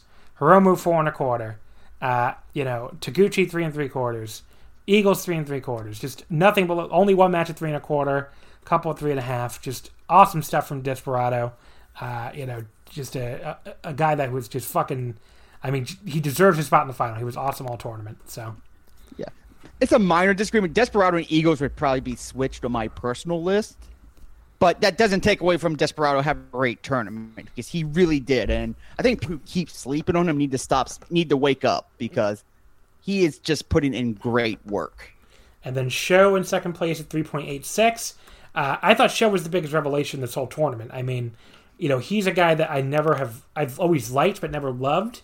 And I thought he just took a big step in this tournament. I mean, what New Japan is lacking is people who wrestle like he does right now. I mean, they need more guys who are going to go out there and do submissions. We're going to go out there and mat wrestle. We're going to go out there and, do stuff that looks, like snug and realistic and good. Doesn't involve guys with rope wires or anything. Just great wrestling. That's what he brought here. I mean, there's only one match at 3.25 with Bushi. A ton of stuff at 3.75. Wato, Taguchi, Eagles, Doki, and then 4-star matches with Ishimori and Desperado. And then the match with Hiromu that I absolutely loved and went 4.5 on. So, I mean, I think that's going to be a junior feud, a junior rivalry to go way into the future. So, Sho and Hiromu. That was the second best match of the entire tournament. Definitely helped Sho's rating here at 3.86. But, I thought he just had an outstanding tournament. Sho had a great tournament. And I will never say no to more submission wrestling ever. I'm captivated by submission wrestling, especially when it's done well. And Sho can do it well. Sho just does, like you said, he can just do the mat. He does the submissions. He can mix it up. sometimes he stands on a roster of people who are always trying to do moves that stands out. He just stands out from doing great wrestling. Yeah. And I agree with you. I think we need more. I think we need more of that. I think I'm sorry his tag team partner got injured and has to be out for a while, but I really think it's helped show. Yeah. And I can't wait to see what Yo does when he comes back too, but I think they should stay as singles guys at this point. Number one, obviously, Hiromu Takahashi with a 4.08. The lowest rated match I had was this match he had with Wato at 3.5, and the Bushi one 3.5. After that, Uemura 3 3/4, and then everything else 4 1/4 or better. Doki 4 1/4, Desperado 4 1/4, Ishimori 4 1/4, Eagles 4 1/4, Sho 4.5, Taguchi 4.5. He just had an amazing tournament. I mean, I think he put together. He basically just padded his resume here to the point where I just cannot see voting against him for most outstanding wrestler. I mean, that's where I am with Hiromu at this point. I think he just had an amazing tournament that put him over the top here for the best wrestler in the world in 2020. If anyone has an argument against him being number one in Best of Super Junior, I'll listen, but I will not agree by any stretch. Yeah. Because there's just no competition. The gap between 1 and 2 to me is not like large, but it's solid. There's just no question to me he got number one. He has my favorite match in the tournament. He has my second favorite match in the tournament. If I went down the list, he probably has my third. He had my top 6, I think. Yeah, it's just he was, like you said, he was outstanding. He was this is a cliche, but I got to say, he was on another level. Yeah. Just awesome. And I have no qualms of him winning Outstanding Wrestler because it's him. For me, it's either him or Kitamiya Kiyomiya in Pro Wrestling Noah, Kaito Kiyomiya. So. And I need to watch more Noah before I can make that back and forth argument. But he just had a great tournament, and I have no doubt he is going to go in there with Desperado. And Desperado, too. I don't want to sell him short. I have no doubt they're going to go all out and try to put on a great final. Yeah. The World Tag League average star ratings here. I'll try to go a little quicker here for the Tag League. Probably not as much to talk about. Fale and Chase, last place, 2.28. I mean, they were fucking terrible. I don't really have much. I mean, like, they had... That just sums it up. Terrible. I mean, Fale looked as bad as he's looked in his entire New Japan career. Just didn't do anything. And Chase is not nearly good enough to make up for that. So they're the only team that got under 2 stars for me, and they got it 3 times. So they were fucking horrible. Yeah, the Ishii Yano match I hated, the Okan Cobb match I hated, and the God match 1 1/4 was the lowest rated match in the tournament by far. So, and it was bad. Yeah. It was bad. It was bad. I mean, and Bad Luck Fale's name sums it up. Bad's in his name because bad. Luck's in his name because you'll be lucky if you get a good match. And Fale has nothing to do with the other two. It's just bad. In 9th place, Guerrillas of Destiny 2.64. I mean, they really weren't that good. Their highest rated match was against Sonata and Shingo, 3 3/4. They had a couple pretty bad matches against Ishii and Yano. Fale and Chase, Okan and Cobb wasn't good either. Finjuice wasn't that good. Tana Hanari was bad also. There's a lot of bad stuff, so that's why they're under 3 stars here. I like Tongaloa. I mentioned that before. Tama Tonga really just can get in the fucking bin at this point. It just gets to a point with a wrestler, and there's other wrestlers that fall in this category, but I'm not going to list it because that's not the topic. That you wait for them to improve and be better and be the wrestler they're supposed to be. You just wait for it, but then eventually get to the point where it's like, no, you're just bad. Yeah. There is no improvement. There is no getting better. Just you've hit your level, and we're not going to do any better with you. And God here, underwhelming is a nice way of putting it. It's very underwhelming this tournament, especially for a finalist. Yeah. And especially, and I've seen, on my personal opinion, I've seen God matches I've liked, but they're so few and far behind that for all their success, it really isn't that memorable or good of a team. Yeah, I totally agree. I mean, they're like really strangely over in America with New Japan fans, and I never been able to figure out why. They're just not very good.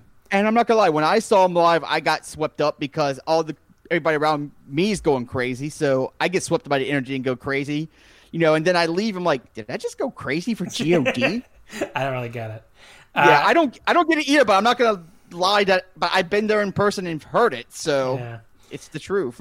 Tied for 8th, Great Okan and Jeff Cobb, and Evil and Yujiro Takahashi, both at 3.08. So we're out of bad here. These two teams I thought were pretty, fine.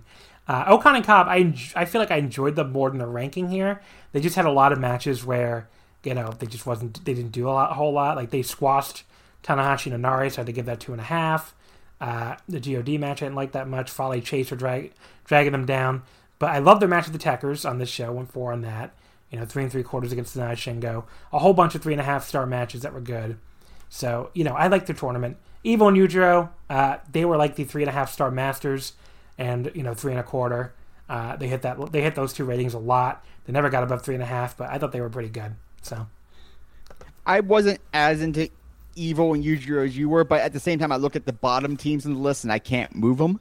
Yeah. You know what I mean? It's like, but they were fine. I can't really find any real major complaints. Cobb or Khan, I get caught off guard. I mean, you explain it well, but I caught off guard on their low star rating because I really enjoyed them a lot more than the star rating shows. Yeah. I thought they were a really fun team, and I'm really he's still a work in progress, and I got to remind myself of that, but I'm really getting more into Okan now than I did when he first popped in months ago. I think Okan looks great now, so I totally agree. It's amazing. This is why you can't discount appearance in wrestling, because when Okan changed his work, it started not his work, his look. It started clicking with me more. It's like, okay, now I can get into Khan. Yeah, I like it a lot better than the poofy pants. Yes. 6th place, Tomohiro Ishii and Toru Yano, 3.11. I thought they peaked very high for me. They had a 4-star match with Tanahashi and Inari, 4-star match with Goto and Yoshihashi, and 4 stars with the Techers. But then they also had some lows. Fale Chase, 1.5. Evil Yujiro, 2 stars. God, 2.25. So that kind of stuff dragged them down. But I like their tournament. I think they were a feast or famine team. But when they were really good, I thought they were really good. Yeah, I really love Ishii. Ishii's one of my personal favorites, and I'm still mad I haven't seen him in a one-on-one match yet. Yano, I don't need to go over my not being a fan of Yano anymore. I'm just not. But tag team, it works. Sometimes people you don't like as a singles, you put them in a tag team, you start enjoying them, and that's what I do with this team. Yeah. So I thought it was a fine tournament. 5th place, Tanahashi and Toru Inari, 3.14, so not that far above 3.11 there. But, they had a couple awesome matches with Ishii and Yano and with the Techers. They had some, a few, just like a 2-star match for God, 2.5 for Okan and Cobb, Fale and Chase. A couple 3-star matches with Goto, Yoshihashi, and Evil Yujiro. But, overall, they had more good than bad, I think. It's hard to tell, really. I mean, I did not expect them to finish 1 win, so that was pretty shocking to me. And, their lack of success in kayfabe, almost seems like it held them back a little bit in a weird way, because it's like it was impossible to get behind them and, really care about these matches because you knew they were probably going to lose. But which it just feels different than with a young lion like Uemura, where it's like, oh, come on, kid, get your first win. Here it's like, what are we doing with Tanahashi here? I mean, what is the storyline for Wrestle Kingdom? I don't really get it. But, I like the team, though. I think they deserve their spot in the top 5, even though there's a big gap here between 5 and 4.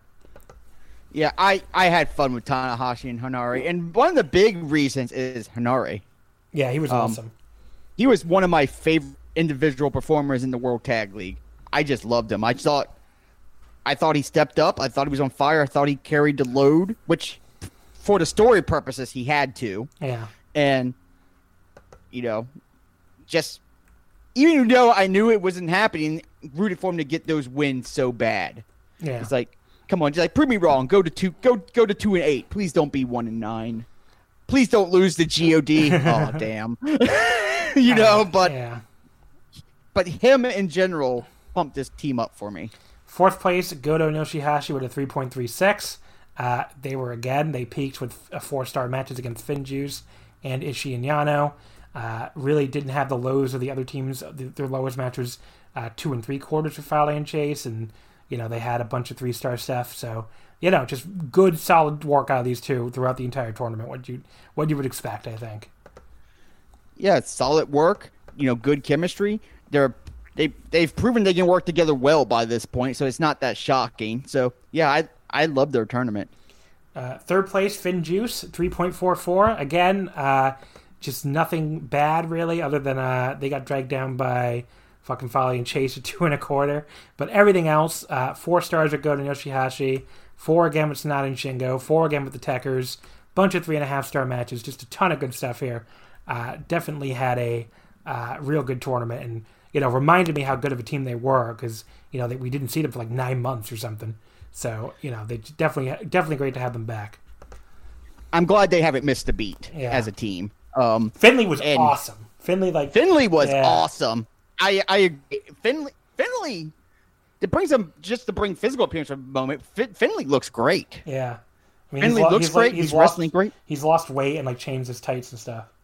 He just looks great. From physical, from appearance, from his wrestling. Finley was just awesome, and they're a fun team to root for. They're just easy to get behind. They're likable. They engage the crowd, and I don't really have any major negatives. Yeah, I definitely think they were great. And Juice. A lot of people said he's hit his ceiling and stuff, but I don't know. I'm not super convinced. I think he can maybe still do something more in the singles division at some point. But Finley, I buy the idea that Finley might have more long-term potential, because he definitely looks like he's coming into his own here. Second place, Shingo and Sonata, 3.67. Almost no difference between second and first here, but these are the top 2 teams in this tournament. Sonata and Shingo. I mean, look, I like both these guys, so I'm not super surprised that they worked well together. But even for my expectations, they've worked better than I thought they would. They just complement each other really well. You have Shingo to run around and throw all these pumping bombers, and Sonata to do his dives and his moonsaults and his dragon sleepers. And for some reason, that partnership really clicks. I think I might like it more than Sonata and Evil, honestly. And I like that team. But this team just has a surprising amount of chemistry. Their whole stick with the fiery Shingo and the reserved Sonata really works, and maybe works better than 2 reserved guys, I guess, in Sonata and Evil. So I thought this was great, and I thought they had a great tournament. Multiple 4-star matches again with FinJuice, and the best match of the tournament against the Dangerous Techers, which I went 4.25 on. But just a outstanding team. A lot of 3.75 stuff. A lot of 3.5. Nothing. They got the best match out of Folly and Chase in the entire tournament at 3.25. So that probably helped their average a lot too. But yeah, this was a great team, and they had a great fucking tournament. Great tournament, and I just love them as a tag team. Shingo is one of my favorites of this year, of 2020. I'm just really behind Shingo this year, and like I said, Sonata runs hot and cold, but I find that when you tag team, I'm usually enjoying Sonata consistently. What it is, but tag teams can make all the difference for sometimes, and just a great tournament. Deserves to be number 2, but number one is pretty easy. Yeah, Dangerous Techers, 3.69. Again, just they did everything in this tournament. I mean, look, they would go up against all these other heel teams. They would work babyface. Taichi got choking over as a babyface spot in multiple matches. He would come in and do choking comebacks, and the crowd would clap really loudly and get very excited.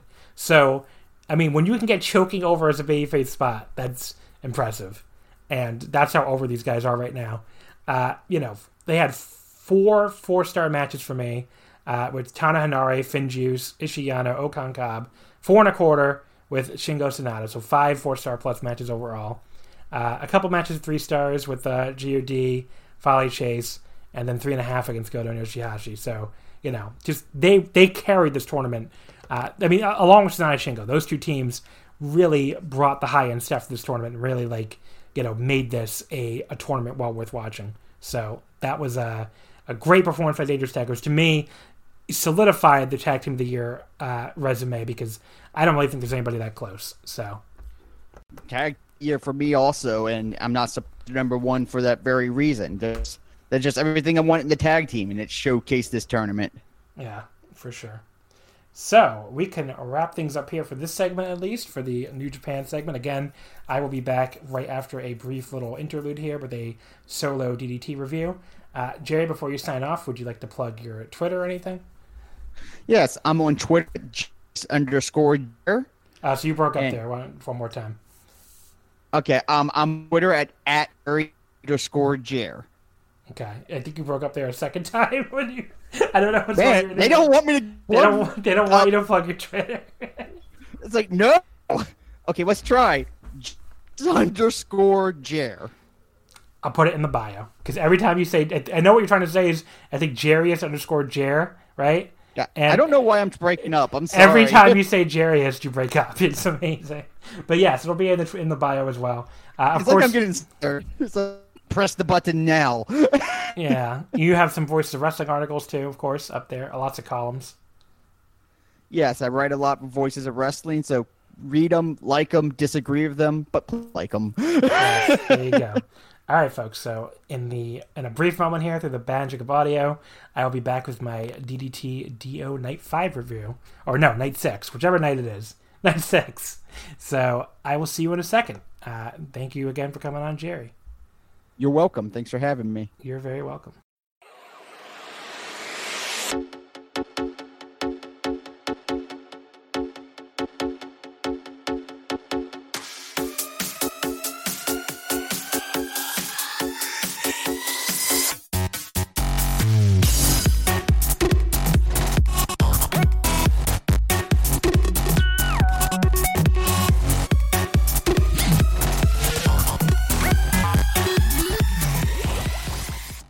Folks, we're back here for the second half, or not second half, because I guarantee you the first part's going to be a lot longer. But the second part of the show, we're going to talk about the DDT DO Night 6, and by we, I just mean me, because it is just me. This has happened before on the free feed, where basically my guest, wasn't able to watch the second show, something came up, so I had to do the other show by myself. It's happened, not a big deal. And unlike the first time this happened, I am very used to doing solo audio now because I do it all the time on the Patreon. So you're getting a little look at what it's like, I guess, on the Omakase Patreon if you're not a subscriber, where I do these kind of solo shows all the time for the tournament. Before I get to the DDT show, though, something broke during the time between when Jerry and I finished recording and when I finished watching the DDT show to do this segment. Which was the card order for the Nippon Budokan final for the World Tag League and Best of Super Junior this coming Friday, December 11th. So, again, all those references throughout the show to, we think Hiromu Despy will probably be the main event. Those turn out to all be true. It was indeed the main event. So we can go over the whole card here really quickly. I will give you all the matches. First of all, the opener, Toru Yano, Sho, and Robbie Eagles versus Bad Luck Fale, Chase Owens, and Taiji Ishimori. This is the only match on the card that I think is kind of crap. Chaos versus Bullet Club, whatever. But we really had to get fucking Bad Luck Fale and Chase Owens, on this card. Seems a little silly, but, that's what happened here. As far as, I don't know what this is building, honestly. Maybe an Ishimori Eagles junior title match or something for the Korikans. Or because did Eagles even beat him during the Best of Super Junior? Let's see. I feel like he didn't, actually. So I don't really know. This could just be filler, or it could be something to set up a challenger for KOPW, a belt that still does technically exist, if you're wondering. Yeah, Ishimori beat Eagles, and he definitely beat Sho, today. So, I don't know what we're setting up there, really. But yes, so that is the case. That is that's a 6-man tag that I really don't know what the point of is, really. If you know what the point is, be sure to @ me on Twitter and let me know, because I have no idea.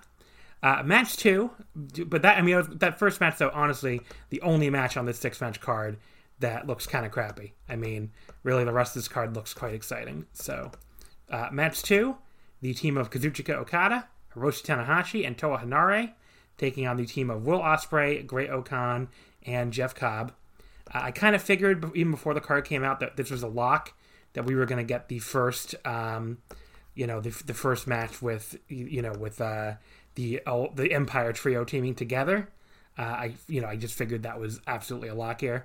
I didn't see coming that would be Okada teaming with Tanahashi again for the first time in a long time.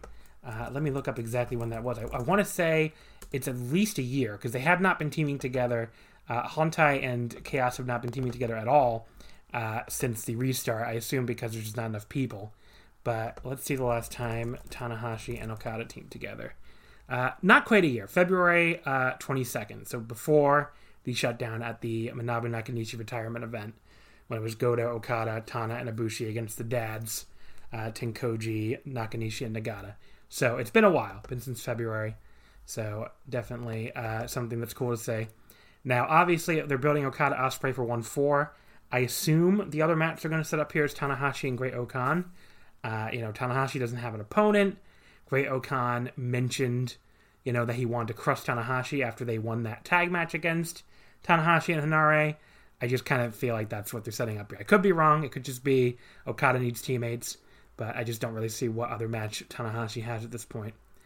Match 3, not a mystery what they're setting up here. Shingo and Sanada against Evil and Yujiro. This is the only straight-up rematch of a World Tag League match. They met all the way back on night 1 when Evil pinned Sanada with the Evil. And this is just the two teams meeting again. I would assume there's going to be some kind of angle here to set up an Evil versus Sanada singles match for the Dome.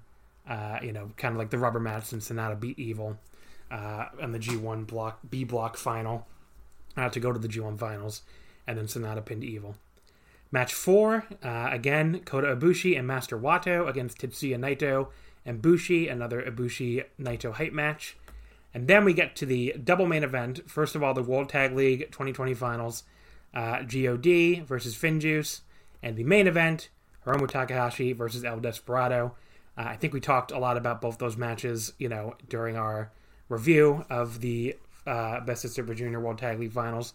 Since, we didn't know they were both going to happen. We just didn't know what order it was going to be. But it was indeed what we suspected. The Hiromu Desperado match goes on last, which I'm very excited for. I would assume Hiromu's going to win. I think that one's almost a lock. I assume Finjuice will win too. The only thing that gives me a little pause is that they beat GOD during the World Tag League. So I don't know if they'll...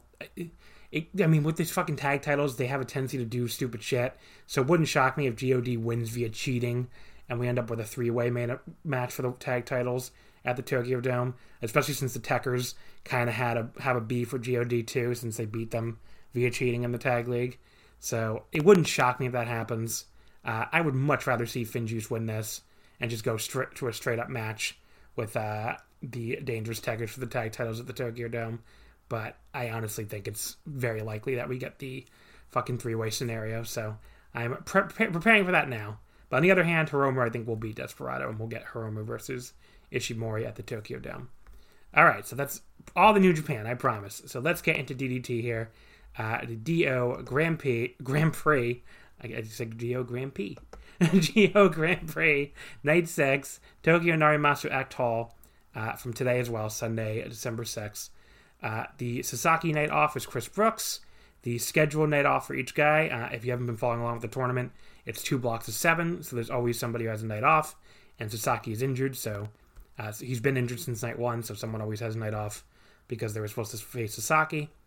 The scheduled night off is Mao in the A block and Makoto Oishi in the B block. The opener, your non-tournament match, Chris Brooks defeating Hideki Okatani with the Elevator Action Death Parade in 613. I really have not been recapping these non-tournament matches much in any of the 3 tournaments. That's not going to change here. It felt 6 minutes. It felt longer than I thought it would go, but I guess it wasn't that long, really. Not exactly. Doesn't exactly indicate that it was thrilling me. But I went 2 3/4, a little above average, nothing special. Match number 2 was the Narimasu Tag Death Match. Boy, was it a death match. Don Shokutino and Saki Akai defeating Toru Owashi and Kazuki Hirata when Akai pinned Hirata with a PK. This was another non-tournament match, I should say. That was an 8:27. So Hirata's music got cut off by Owashi's for a change. So Hirata was mocking Owashi's signature pose, where he puts his legs out, kind of sumo style, and puts his arms out, and Hirata doing it was really funny. We get some butt humor with so basically they said this was a Narimatsu death match because they're in the Narimas area of Tokyo.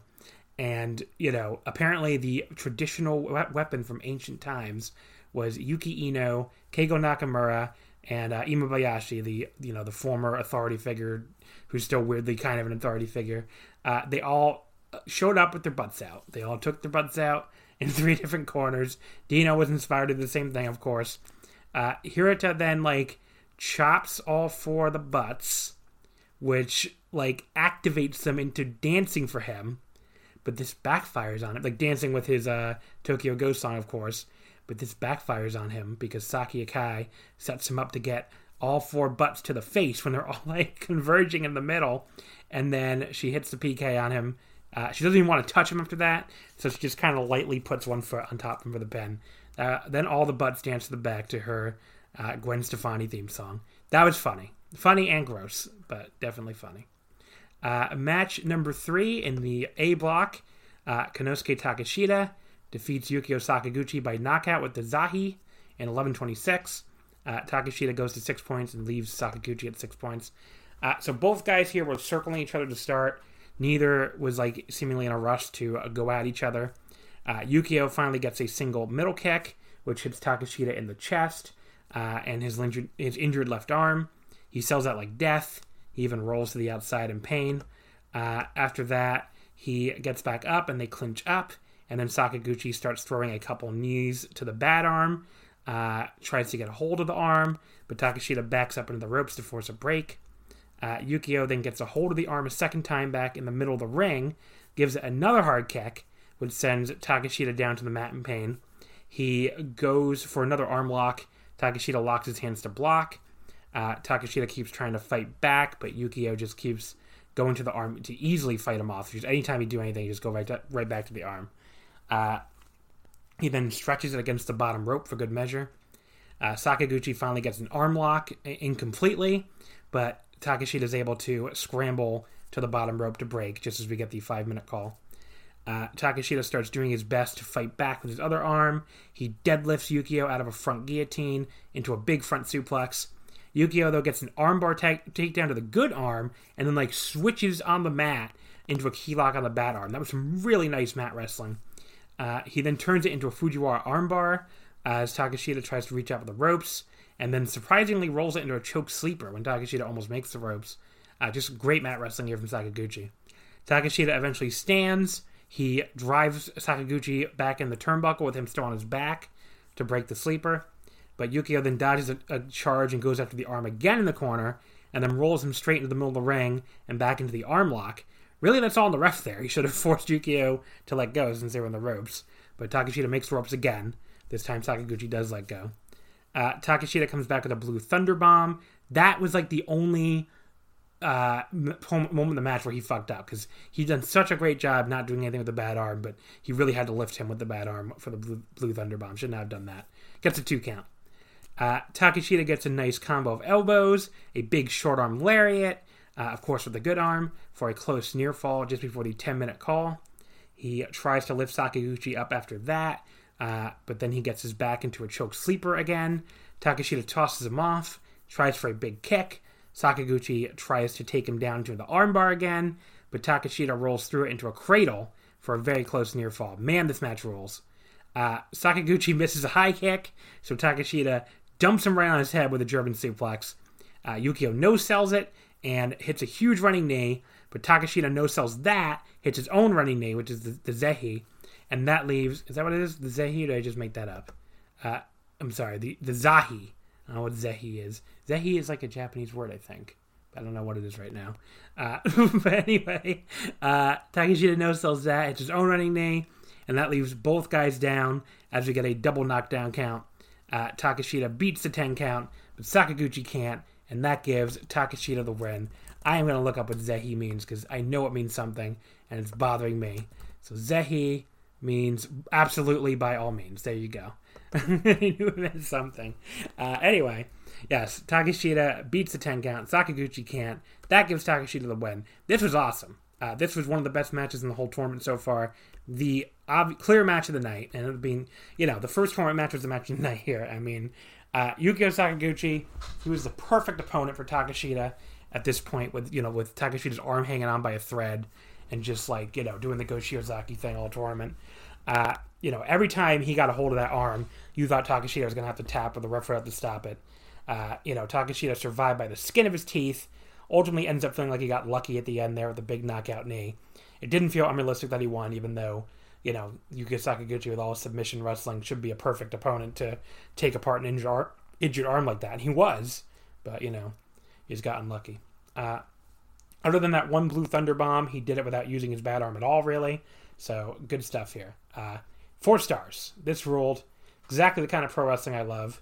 And this, by the way, was my first match from the A block through these 6 nights at 4 stars or better. I have 3 other matches at 4 stars flat so far, but they're all from the B block. So, like I said, it hasn't been that good of a tournament, but the B block has been better. Match number 4, also A block. Harashima versus Akito ends in a draw after a double pinfall in 16:26. That puts Harashima at 7 points and Akito at 5 points. They start out on the mat, as I fully expected. They get their legs all tied up before Harashima switches to trying for an armbar.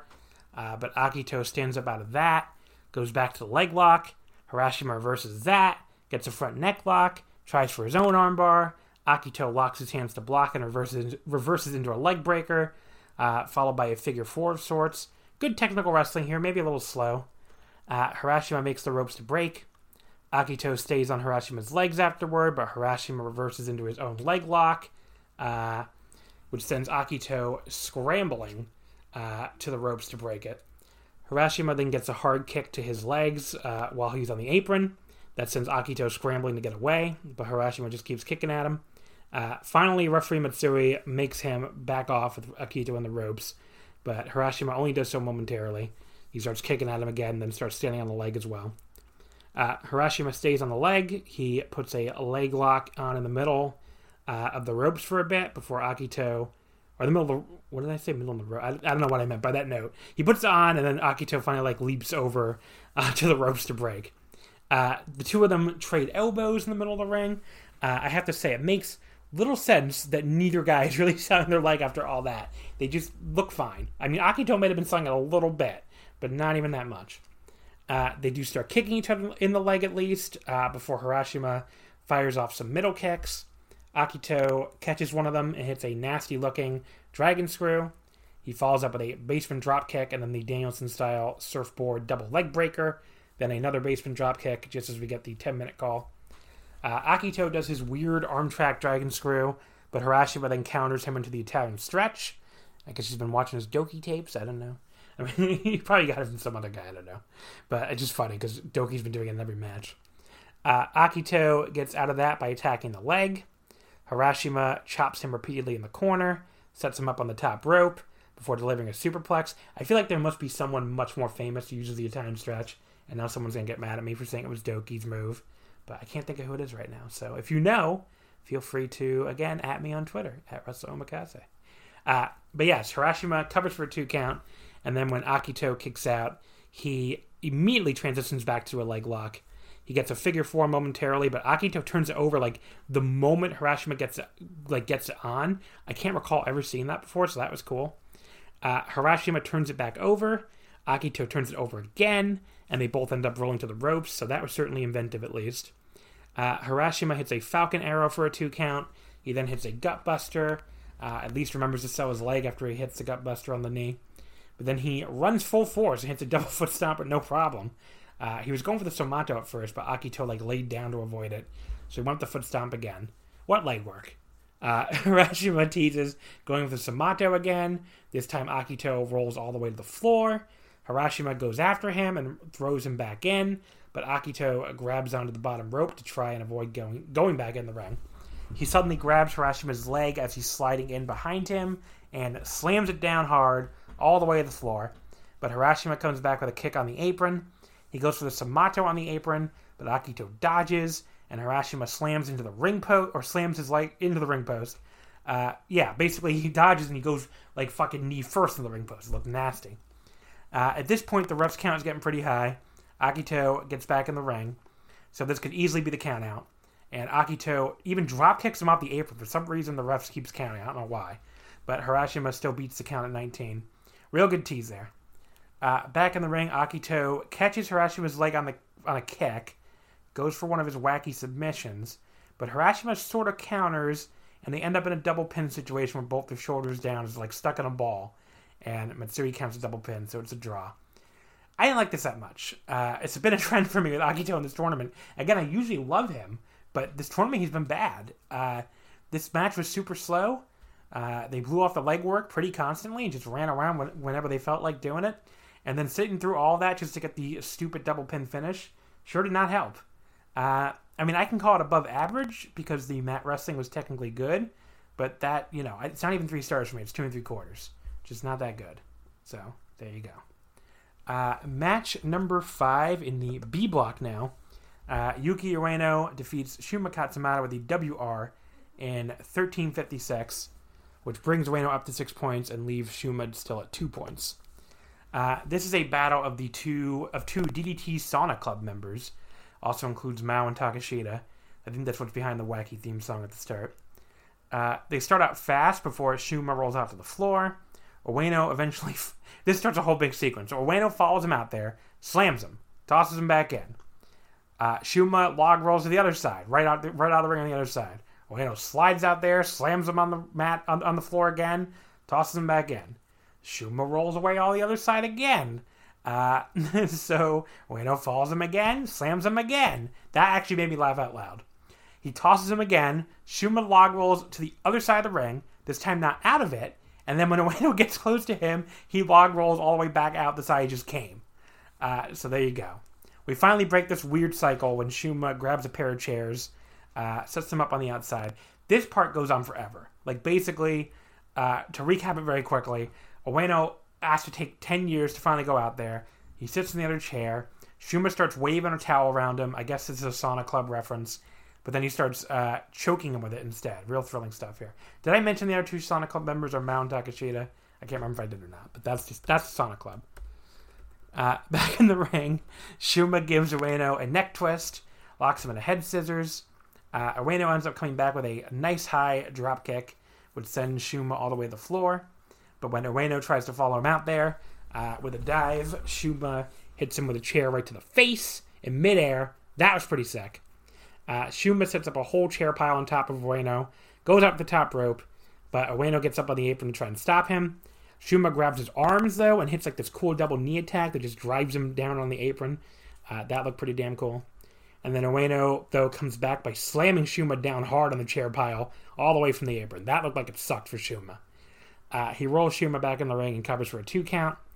Back in the ring, Ueno hits a full Nelson backbreaker, locks in a high-angle Boston Crab. Shuma gets out. We end up doing a ref bump spot so Shuma can bring a chair in the ring. Ueno grabs the chair. They fight over it, but Shuma slams the chair onto his fingers, like opens and closes it. Then super kicks him down to a seated position on the chair. Super kicks him again while he's sitting there. And then gives him his angle slam-esque thing, the almost looks like a rich clutch angle slam. I don't know. He probably has a name for it. I don't know what it is. He puts the chair on top of Ueno, tries for a dive off the top, but Ueno pulls the chair up to block it, and then cradles him for a 2 count. Ueno and Shuma then go back and forth with counters and then cradles. Each of them are foot stomping the other during the cradles as well, or between the cradles. And Ueno heads up to the top rope, delivers a frog splash, but Shuma kicks out once again. They trade more cradles before Shuma hits a low blow with the referee's back turned and cradles him for another 2 count. And then Shuma starts trying to hide behind the ref, but the ref jumps for cover when Ueno hits a big running enziguri. That was awesome. The ref is just like, I am not getting hit by this. Fuck you, Shuma. Just dives out of the ring. And Ueno follows it up with the WR that, I don't know what it was, like a cradle bomb. I don't know what to call it, really. It's called the WR, and that gets the pin. This was trending badly at the start, but by the end I actually liked it. They did enough cool stuff that I can overlook how bad the early portion was and go 3 1/4 overall. Nothing I can tell you, drop everything and watch this match, but it was enjoyable enough. So 3 1/4. The semifinal, Tetsuya Endo loses to Soma Takao. Soma Takao beats him in 16:37 with the gin and tonic. So Soma goes up to 6 points and Endo's stuck at 7. His first loss in the tournament. Endo and Soma start by trading some holds. Endo knocks Soma down with a shoulder block, and then when Soma kips back up right away, Endo starts trying some flash pins for 2 counts. Soma rolls to the floor, and Endo does a karate pose for some reason. That made me laugh. Endo and Soma then both arm themselves with those big metal tins, as we saw, I think, at another Soma match against Akiyama or something. But Soma takes advantage of the distraction to push referee Matsui into Endo, who essentially gives him a shoulder block. Really a good shoulder block by the ref there. Takao then gives Tetsuya a drop kick, which sends him to the floor. We get some slow crowd brawling before Endo kind of lightly whips Soma into the ring post. He drives him back first into the post as well. Certainly nothing fast-paced about this match right now at this point. We get the 5-minute calls. They roll back in the ring. Endo hits a hard chop in the corner, leaps over the apron, and then drops him first over the top rope after he had him in a cravat for a little bit. Endo keeps working over Soma back in the ring. Not terribly interesting offense. I was waiting patiently at this point for the match to get interesting. Thankfully it would, pretty soon after this actually. Soma finally gets up in his face for a nice little elbow exchange. Endo goes low with a knee to put a stop to that. Soma misses a drop kick when Endo grabs on the ropes to stop himself, but then he catches him with a drop kick the second time after a somersault roll. He then hits a nice high knee to the face in the corner, followed by a quick double stomp off the second rope for a 2 count. Soma goes for the second rope DDT.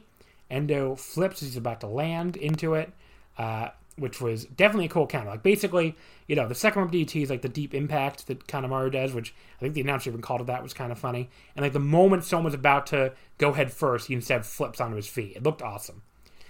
He comes back with a big springboard forearm that just wipes Soma out. And this match got really exciting at this point. Endo catches Soma trying to go for a leapfrog, gives him a Manhattan drop instead, then hits a kick and a nice standing moonsault for a 2 count just before the 10-minute call. He rolls Soma into a stranglehold, but Soma is able to make the ropes to break after a brief struggle. Soma comes back with a backcracker. They both go for a double underhook something. I don't know. Neither one gets anybody lifted even, so I don't know what they're going for. First Endo, then Soma. First Soma, then Endo. And then Soma backs him up into the corner. He ends up setting him up on the top rope and tries for a Rana, but Endo pushes him off, so he's hanging on the ropes instead. And then Endo does he goes out to the apron on the other side of the corner and does this cool running one-leg drop kick. He runs across the apron, jumps over the top rope, and gets the kick, all in one motion. It's really cool looking. A little hard to describe maybe, but very cool looking. Endo then hits an attitude adjustment for a 2 count. I love that that's what they all call it, attitude adjustment. Just go, da, da, da, da. I don't know what I'm doing, folks. We're 2 hours in, and I'm by myself here. But I remember one time I was watching, what the hell, Colin Delaney? Remember him? When he had this run in Chikara as a heel to get booed, he would do all these WWE spots. And, this was after he was in WWE, remember? And every time he would do an FU/attitude adjustment, he would do the little da da da da, he'd yell it out, and then he'd do the move. It's the best thing Colin Delaney ever did, I think. Anyway, the two of them trade cradles for near falls.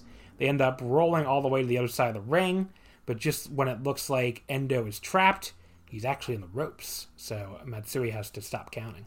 Pretty great spot, though, even though, I thought Takao had him for a second, honestly. Endo comes back with a kick, then a Canadian Destroyer. Soma no-sells it, tries to cut back into a pin for a 2 count. He then rolls them back to their feet and just sits straight down, almost like a half gin and tonic. He didn't get the other leg, but it still looked nasty. Just dropped Endo on his head. That gets another close near fall. And this match is very good now after the rough start. And Soma gets a Michinoku driver for yet another 2 count as someone is revving an engine outside. So I apologize if you can hear that. He picks Endo up and goes for the vertebreaker.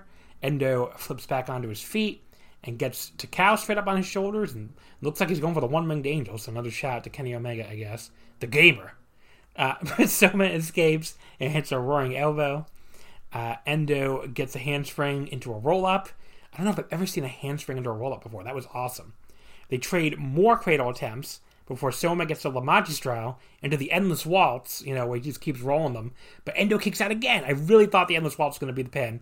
But then, right after that, Soma drops him straight down his head with the real gin and tonic, both legs hooked. That finally gets him the pin. Endo's first loss in the tournament to his stablemate in Damnation. I can't quite go 4 stars, given how much I didn't like the early portion of the match. But this is fucking great by the end, so it's 3 3/4. I mean, this was a match that probably gains a lot if you watch it unspoiled, because, which I guess you can't if you just listen to me talk about it. But they had me on the edge of my seat with these endless near falls towards the end. And I love flash pins, as longtime listeners probably know. Like, it's a thing I'm definitely a mark for. And these flash pin counters were awesome. Soma felt like he earned every bit of that win over the previously unbeatable champion. So this was awesome. I mean, not much else to say about it. It was just a great match. Other than the start, which wasn't that great. The main event, Kazusada Higuchi defeats Jun Akiyama with the Brain Claw pin in 4:03. Not a typo. Higuchi moves up to 7 points, and Akiyama drops down to 6, or still at 6, I should say. So we start out with a big side headlock from Akiyama. Higuchi gets out, and they collide. Akiyama hits a jumping knee. Higuchi completely no-sells it and knocks Akiyama down with a big lariat. Jun starts throwing some elbows. Higuchi fires back with chops. Neither guy's given an inch here. And Higuchi's chops are really hard. I mean, Akiyama's chest was like beet red. Higuchi finally backs Jun up into the corner with the chops and then whips him into the opposite one and then gives him 2 straight running lariats. He hits a power slam, then heads up to the top rope where he hits a big flying splash for a 2 count. And then Higuchi goes for a sumo charge.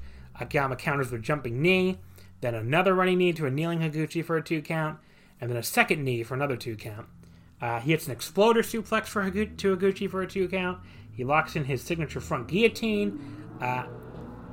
Okay, guys, outside. Calm the fuck down. Anyway, they're definitely not wasting any time here. And judging by the remaining runtime on the show, I can't say I'm not surprised. And then Higuchi quickly powers Jun out of the guillotine and then catches him with the Iron Claw. He gets the STO out of the claw position, keeps the claw on, and that shockingly gets the pin. So yes, Higuchi pinned Akiyama in just 4 minutes. Pretty amazing stuff. About as good as 4-minute matches you can possibly have, I think. I went 3.5. I'm a little disappointed they didn't go longer, but the finish was just so out of nowhere and just really cool that it almost feels kind of worth it. So overall, this was the best Dio night since the excellent night 1 at Korakuen. I mean, it's sort of damning it with faint praise because nights 2 through 5 were really not that great. I mean, night 5, the last one I think was the second best night, when that was just a night where everything was fine, nothing was bad. Here we have one match I didn't love, Hiroshima and Akito. Everything else was good at least, and 2 matches here, Soma and Endo and Takeshita and Sakaguchi, I think were pretty damn great. So, this was not like a fucking show of the year contender for sure, but definitely an enjoyable show, which after how disappointing this Dio has been, I will take it. Let's look at our standings. We only got 1 show left, night 7. Got a week off here. It's not till 6 days off, I should say. It's not till next Saturday, so let's see. Remember, as I go through the standings and the matches for next week, there are no tiebreakers this year. There's no direct confrontation tiebreaker. It's Champion Carnival rules, not G1 rules. If 2 guys are tied in points, or presumably more, they have a match, and whoever wins the match, they have to have a decision match. It doesn't matter who beat who during the DO. Any people tied in points, they have a decision match to decide the block. No tiebreaker. A block. Hiroshima is on top, 3-1-1 with 7 points. Right behind him, Yukio Sakaguchi, Chris Brooks, Konosuke Takeshita, all 3-2 at 6 points. Akito, 2-2-1 for 5 points. Mao, 2-3 for 4 points. And Daisuke Sasaki, of course, forfeited all his matches after his first match. He is 1-5 at 2 points. B block. Higuchi on top. Technically Endo is on top so they both have 7 points. Endo's 3-1-1 with 7 points. Higuchi is 3-2-1 with 7 points. Higuchi's done. Higuchi has no more matches. He's the guy in the B block who doesn't have any matches in the last night. So Endo would be ahead of him because he has 1 more match still. So yeah, those are the 2 guys with 7 points. Then you got 3 guys with 6 points. Jun Akiyama, Soma Takao, Yuki Ueno, all 3-2 for 6 points. And then bringing up the rear, Shuma Katsumata and Makoto Oishi, both 1-4 for 2 points. Night 7 is Narimasu Act Hall, Saturday, December 12th, next Saturday. We finally get a 6-match card here because this was Daisuke Sasaki's scheduled night off. So, he hasn't wrestled since night 1 because of injury. And the scheduled night off for B is Katsusada Higuchi. So, A block. Takeshita versus Hiroshima. Yukio Sakaguchi versus Akito. Mao versus Brooks. Very simple in the A block. Harashima is the only guy at 7 points. If he beats Takeshita, he wins the block. Nothing nobody else can do. Takeshita wins. He could tie. We could end up with a tiebreaker situation with Sakaguchi or Brooks. If either one of them get to 8 points as well, or both of them, we would have to have a decision match. It sounds like that would be on the December 12th show, I think. I don't know if that's been confirmed. It could be on the final night, which isn't until, it's weeks later. Yeah, December 27th, on Sunday, December 27th. But yeah, there would be a tiebreaker in that situation, but very easy. Harashima is the only guy who controls his own destiny. If he beats Takeshita, he wins the block. B block, a little more complicated. Tetsuya Endo, again, Endo controls his own destiny too. So, same thing in the B block. If Endo wins his match, he's the only guy at 7 points who has another match. So it's Tetsuya Endo versus Makoto Oishii, Soma Takao versus Shuma Katsumata, Yuki Ueno versus Jun Akiyama. Endo beats Oishii, which on paper he should. In actuality, maybe Oishii's going to get the big upset here. But on paper, he should win this match. If Endo wins, he wins the block, and that's it. There's not anybody else can do. Higuchi is still alive, but he has to get a lot of help, basically. He needs Oishii to win. He needs Soma to lose to Shunma. And then he needs Ueno and Akiyama, who both have 6 points, to go to a draw of some kind, which isn't out of the question. We've seen a ton of draws in this tournament, honestly. Then we would have a 4-way tie with Endo, Ueno, Akiyama, and Higuchi, and they would meet somehow in a tiebreaker. If Soma and Shunma go to a draw, then there would be a 5-way tie. That I don't think will happen. But yeah, that's the scenario for Higuchi. He's still alive, even though this is he doesn't have any more matches left, but he would need some help for sure. As far as my predictive final, I don't know. I really thought Akiyama was going to the final. I'm just going to stick with that, I guess. He beats Ueno. Soma, I guess Soma can lose to Shuma, why not? And Oishii can beat Endo. Or they can do some kind of tiebreaker thing with Soma and Akiyama. And then at that point, you get in Akiyama, let's say Akiyama Harashima, why not? Because, I don't think Takeshi is going to the final. I think the arm injury is the way to get him out of it. So Harashima will win that match. And then we can get Harashima and Akiyama as a final. A All Japan / Noah legend versus a DET legend. So, sounds good to me. And Akiyama could win this thing. Wouldn't shock me at all. And then we could do Akiyama Endo again with Akiyama going for revenge since Endo did beat him on night 1 of the tournament. So, we'll have to wait and see, though. That'll be next Saturday. So this episode's gone quite long, so let me sign off here. Thank you for listening, as always. Again, one more plug for the Patreon. Patreon.com/WrestlingOmakase. Only $5 gets you all of our stuff. This week we'll be starting a new one-match series for the Tokyo Dome main events. That'll be the big thing. But you can go back and listen to all the DO shows we did, all the Best of Super Junior, all the World Tag League, and G1, and Champion Carnival, and N1 if you want, plus all the 5-match episodes we do, which are just me and a guest picking out awesome matches. I always see people going through the archives of that and liking it and stuff on the Patreon. So that's evergreen content, Other than I guess us rambling about whatever timely things we rambled about at the start. Sometimes that's not as evergreen, but when we're rambling about how we hate the pandemic and how it's going on forever, I guess that's still the case. So, but yeah, $5. Patreon.com/WrestlingOmakase. Next week here on the free feed, we are going to wrap up. We'll sort of wrap up the DO. It'll be the last tournament show. And we will wrap up the World Tag League and Best Super Junior Finals. So my guest will be JoJo, returning to the show here from Japan.